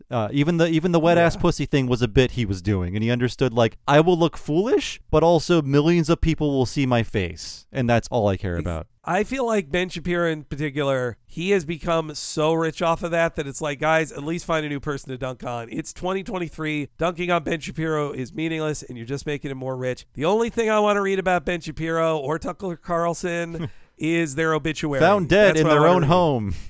Yes, that's what I want to see. Otherwise, I'll quote tweet dunk on that, but otherwise, not so much. Yes. Yeah, sorry to be self-righteous, but like, we're living through a new wave of this, and it sucks to see. And it sucks to see a show I like enter this territory, even when it was considered more acceptable, I guess. It's like, this is where we were as a society. And again, they're getting a lot of fun, or they're trying to find the fun in, oh, look at these women. Women shouldn't look like this. Like, it's gross or weird. And I mean, I wish, if I could change another joke in here, I wish they'd have gone a little more with like, I like that Professor Frink likes that this woman is hitting on him. I want Professor Frink to be like, oh yeah, hey, call me later. Like, that's a fun pairing. Nerdy Professor Frink with this giant woman. Yes, I like those two together. It's great. But also, yeah, the song she sings, by the way, is The Man Who Shot Liberty Valance, which it's a great movie and a corny song. Yeah. But I don't want to linger on every transphobic joke, but the Frink joke is nice lady instead of saying nice lady like Jerry Lewis, he's questioning, are you a lady? So, yeah, every joke is that kind of joke in this scene. It should have just been like, call me later or whatever. Like, at least let one character, or comic book guy's right there too. Comic book guy, especially with his Wonder Woman fetishes, should really want to be with these ladies. Like, comic book guy should want this lady to tussle his hair instead. Yeah, he loves Xena. Exactly. Yeah. Al Jean's talking, constantly saying how uncomfortable he is seeing Marge in this design. And it is, I mean, it's extreme to see Marge this way. You're not used to seeing it. But, and also in classic Simpson style, though, Marge gets second place. No Simpson ever gets to win a contest. Yeah. Why did they come just to boo her? And you're wondering where, I'm like, you keep wondering where the show is going. It's like, okay, she went to the competition. Well, now what? And then the final scene is just so weird. It's just so bizarre. I feel like they couldn't figure out a way to land this story because the logical conclusion was to end with Marge attacking the robber and, you know, getting her revenge. But I feel like they didn't have the confidence to follow the story of agoraphobic Marge throughout an entire episode, which is why we have the wacky third act fix. Well, and also to keep talking about how we think a King of the Hill episode did something better, we just did the To Spank with Love, which also is about Peggy has a traumatizing incident happen to her, and her response is to become an authoritarian and be too tough on it. And then, in that one, she fixes herself and comes to a realization instead of needing her husband to give a speech. They actually pointedly don't let a Hank Hill give a speech to her. Yeah, that's correct. Yeah, he's denied a few times to step in and fix things. And yeah, handled much better. It gives the character the dignity she deserves, even if it is Peggy Hill and she's a bit of a pill. But here it's like a man has to talk sense into Marge. It's like, oh, come on, guys. But yes, first when she wins second place, this also did remind me of like, aren't there a lot of jokes in this season of husbands being made to do things, not wanting to do their wife's dumb hobby? Because definitely it feels like the joke of like second place. Now this will just encourage her. They're like, God, I hate doing this shit. It must be, I've never had an LA wife, but maybe they're into all kinds of kooky hobbies that these comedy writer husbands are like, I'm trying to write a sign joke. I have to go to a macrame class?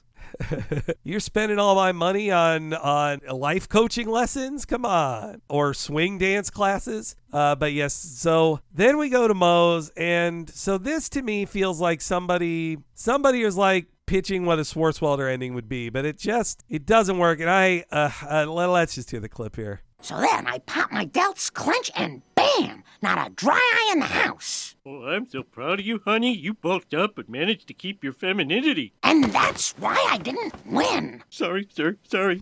Starting tomorrow, I'm gonna up my glyco load, use a denser ripping gel. Denser? Damn straight. I didn't sacrifice my period for second place. I hear that. Listen, Marge, how can I put this delicately? I don't got enough booze in this place to make you look good. Maybe death will stop your yammering, huh? Marge, easy.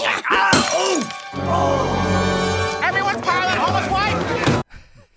Yeah, I mean, you mentioned how the scene will end with Homer talking sense into Marge, but what sets Marge off is, a man doesn't find me attractive? Yeah, his mouth movements are so off. I shudder to think about what Moe actually said in their first draft. I have to assume it's much worse. Much, much worse. I would assume he probably said, "Did you grow a penis?" or something that bad. I don't need to pitch transphobic jokes. Why am I saying that? But I mean, Marge is finally going to kill Moe, as she should. He's a bad guy, and he's treated her Marge terribly the entire time she's known him. But yeah, I do laugh at how Lenny says, "Everybody pile on Homer's wife." It's a fun extra line to add in there. And this is a real licensing bonanza at the end of this episode. So first we hit Love is a Battlefield, then we hear Etta James's At Last, and then Relax by Frankie Goes to Hollywood. That little joke there has to be like $100,000, right? It's getting up there, but like every time the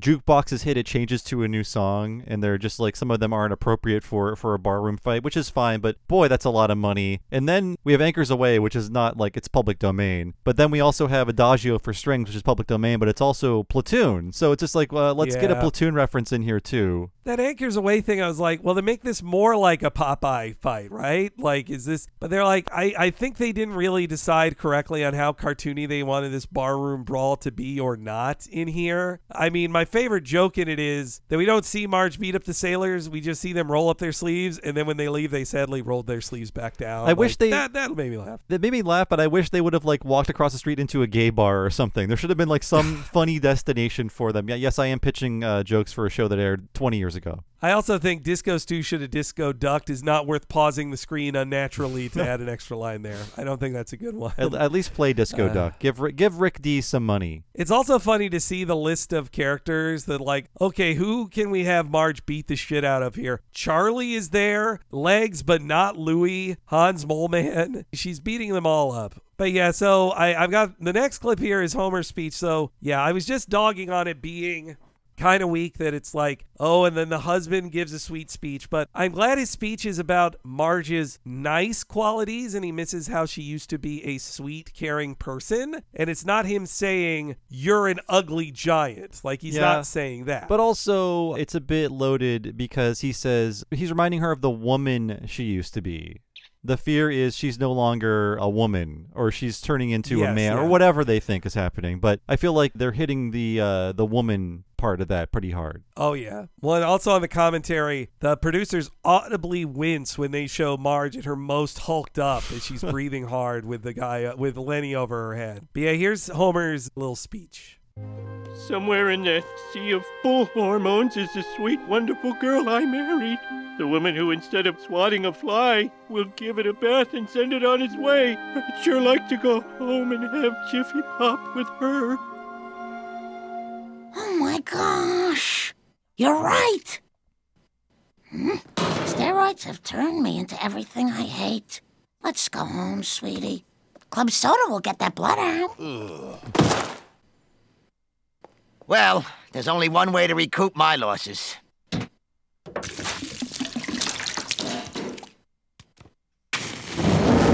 Whoa, wait a minute. Don't you have to buy insurance first? Oh, crap.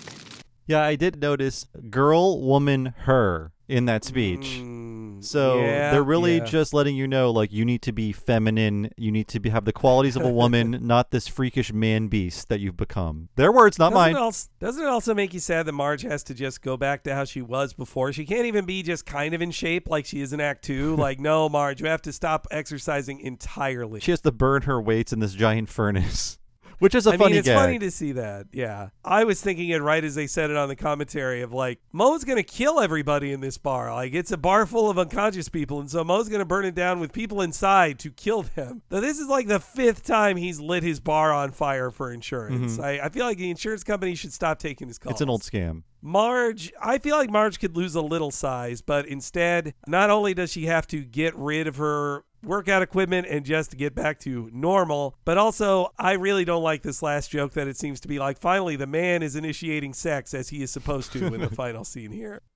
You know, I really do miss being a lady. And I miss being your knight in flabby armor. Homie.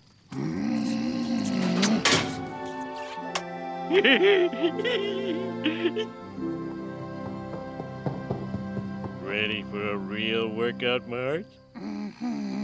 Good. Can you wax the car? Oh, I'm kidding!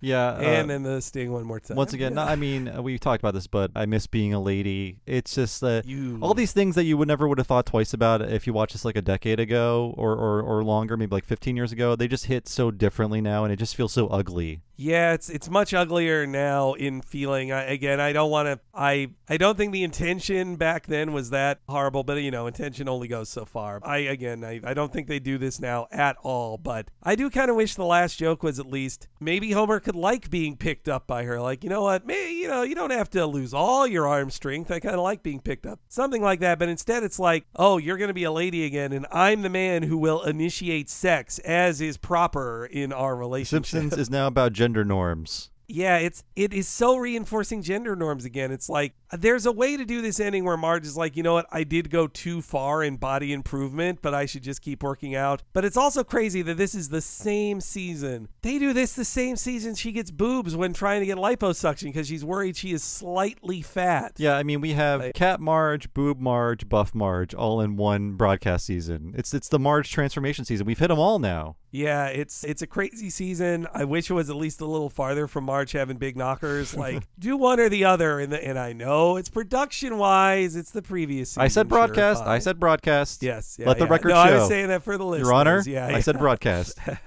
But yeah, this third act, that needed another rewrite. I think this is, in general, and I'm glad Al Jean can cop to it on the commentary, he gets too sweaty on third acts and he too often goes for wild swings on a third act instead of the natural story. Like you said, Bob, the ending is when she beats up or gets revenge or reconciles in some way with her mugger. That's the natural end to the story. So just build up the second act some more and then make that the end of the episode with the mugger. Yeah, I'll reiterate what I said earlier in that, like, I feel like this could have been a good emotional story about Marge overcoming trauma, but like you said, Henry, it ends too early, and then it's a detour to Transphobia Town, and it's not fun to watch that, especially now. And, you know, it ruins what could have been a good story, and it's also a bunch of transphobia, which I'm not down with, and it just, you hate to see a thing you like get that ugly. But, yeah, this is an unfortunate episode that I would not recommend. Just watch the first two acts. It's a complete story, and then you're done. How about that? If they were to make this episode now, there'd be an entire thing about Marge just having people on Instagram messaging her posts with, like, crush me, mommy, and, like, everybody loves giant ladies on Instagram and workout fitness models. Absolutely, yeah. They didn't know what we'd be into or what people were currently into. They weren't on the internet enough in 2003. They didn't know. Al Jean turns on the internet to see what Simpsons fans are saying about him, then turns it back off again. Doesn't look at anything else. Well, again, I love Al Jean, but we need a PA to teach him how to use his phone and how to post screenshots, because whenever I see Al Jean post an image, it's always his entire phone, the entire image of whatever's on his phone. You can always see what battery level is Al Jean at. Well, look at the latest picture he posted. You'll see it. We can see the Google search he made to find the picture of an episode that he did. Yes. Oh, yeah. Teach PA on The Simpsons. Teach Al Jean about Frinkiac as well. I think he would really love it if he knew how to use it. Yeah. We're trying to help him. We're trying to help, Al. But yes, thank you for listening to this episode, folks. If you want to support the show and get all these episodes 1 week ahead of time and ad-free, please go to patreon.com/TalkingSimpsons. Sign up for $5 a month. You get just that, but also access to everything behind that $5 paywall. That includes over 150 full-length miniseries episodes covering things like The Critic, Mission Hill, Batman the Animated Series, Futurama, and King of the Hill. And that $5 a month also gets you regular monthly access to new episodes of both Talking Futurama and Talking of the Hill. And the second you sign up at patreon.com/TalkingSimpsons, you can get all the content we've made at that level for the past 6+ years instantly. It's a ton of podcasts that I'm sure you'll love if you love listening to our main podcast. So check it out at patreon.com/TalkingSimpsons, and there is a $10 level as well. And when you sign up for that, you can access all of the $5 stuff naturally, but then you can also access one mega-long podcast once a month, only for patrons of that level or higher. And what is that, Henry? Bob's talking about our What a Cartoon movie podcast, where we talk about an animated feature film as in-depth as we do a season 14 episode of The Simpsons, often for over 4, 5, or even 6 hours long. Last month, we covered the anime classic of 1986, Project A-ko. And at the end of this month, we're going back into the live-action world of Muppets for The Muppets Christmas Carol, another total classic and perfect to set up for the holiday season. And we've done 5 whole years of What a Cartoon Movie, over 200 hours of What a Cartoon Movie at your fingertips. Everything from Akira to A Goofy Movie is right there for you. Sign up today to even hear our longest podcast ever, 6.5 hours about Who Framed Roger Rabbit. It's all there, and the $5 things Bob mentioned at patreon.com/TalkingSimpsons. So I've been one of your hosts, Bob Mackey. You can find me on Twitter as Bob Servo, and my other podcast is Retronauts. It's a classic gaming podcast all about old video games. You can find that podcast wherever you find your normal podcast, or go to patreon.com/Retronauts and sign up there for 2 full-length bonus episodes every month. And by the way, I have a book that's now out in digital and physical format. It is the Boss Fight Books volume, all about the classic point-and-click adventure game Day of the Tentacle. I put together a very in-depth oral history on the making of that game for its 30th anniversary anniversary. You can find that Boss Fight Books volume about Day of the Tentacle wherever you find books, Amazon, local bookstores. Just search it out and I'm sure you'll find it. And I'll thank you for buying a copy. And Henry, how about you? You can follow me on most social media as @HENEREYG or on IG as Talking Henry. And of course, if you're following me and Bob on social media, please follow the official Twitter account. Please follow the official social media accounts @TalkSimpsonsPod. @TalkSimpsonsPod keeps you in the loop whenever new podcasts come out, whenever there's stuff on the Patreon, even when we have live shows going on. Perhaps we even tell you about the live shows before they sell out, and if you didn't see it on social media, you'd miss out on getting tickets. So you should be following @TalkSimpsonsPod everywhere. And of course, head over to TalkingSimpsonsPodcast.com for an easy-to-explore list of all of our previously released free podcasts. Thanks so much for listening, folks. We'll see you again next time for Season 4's New Kid on the Block. And we'll see you then.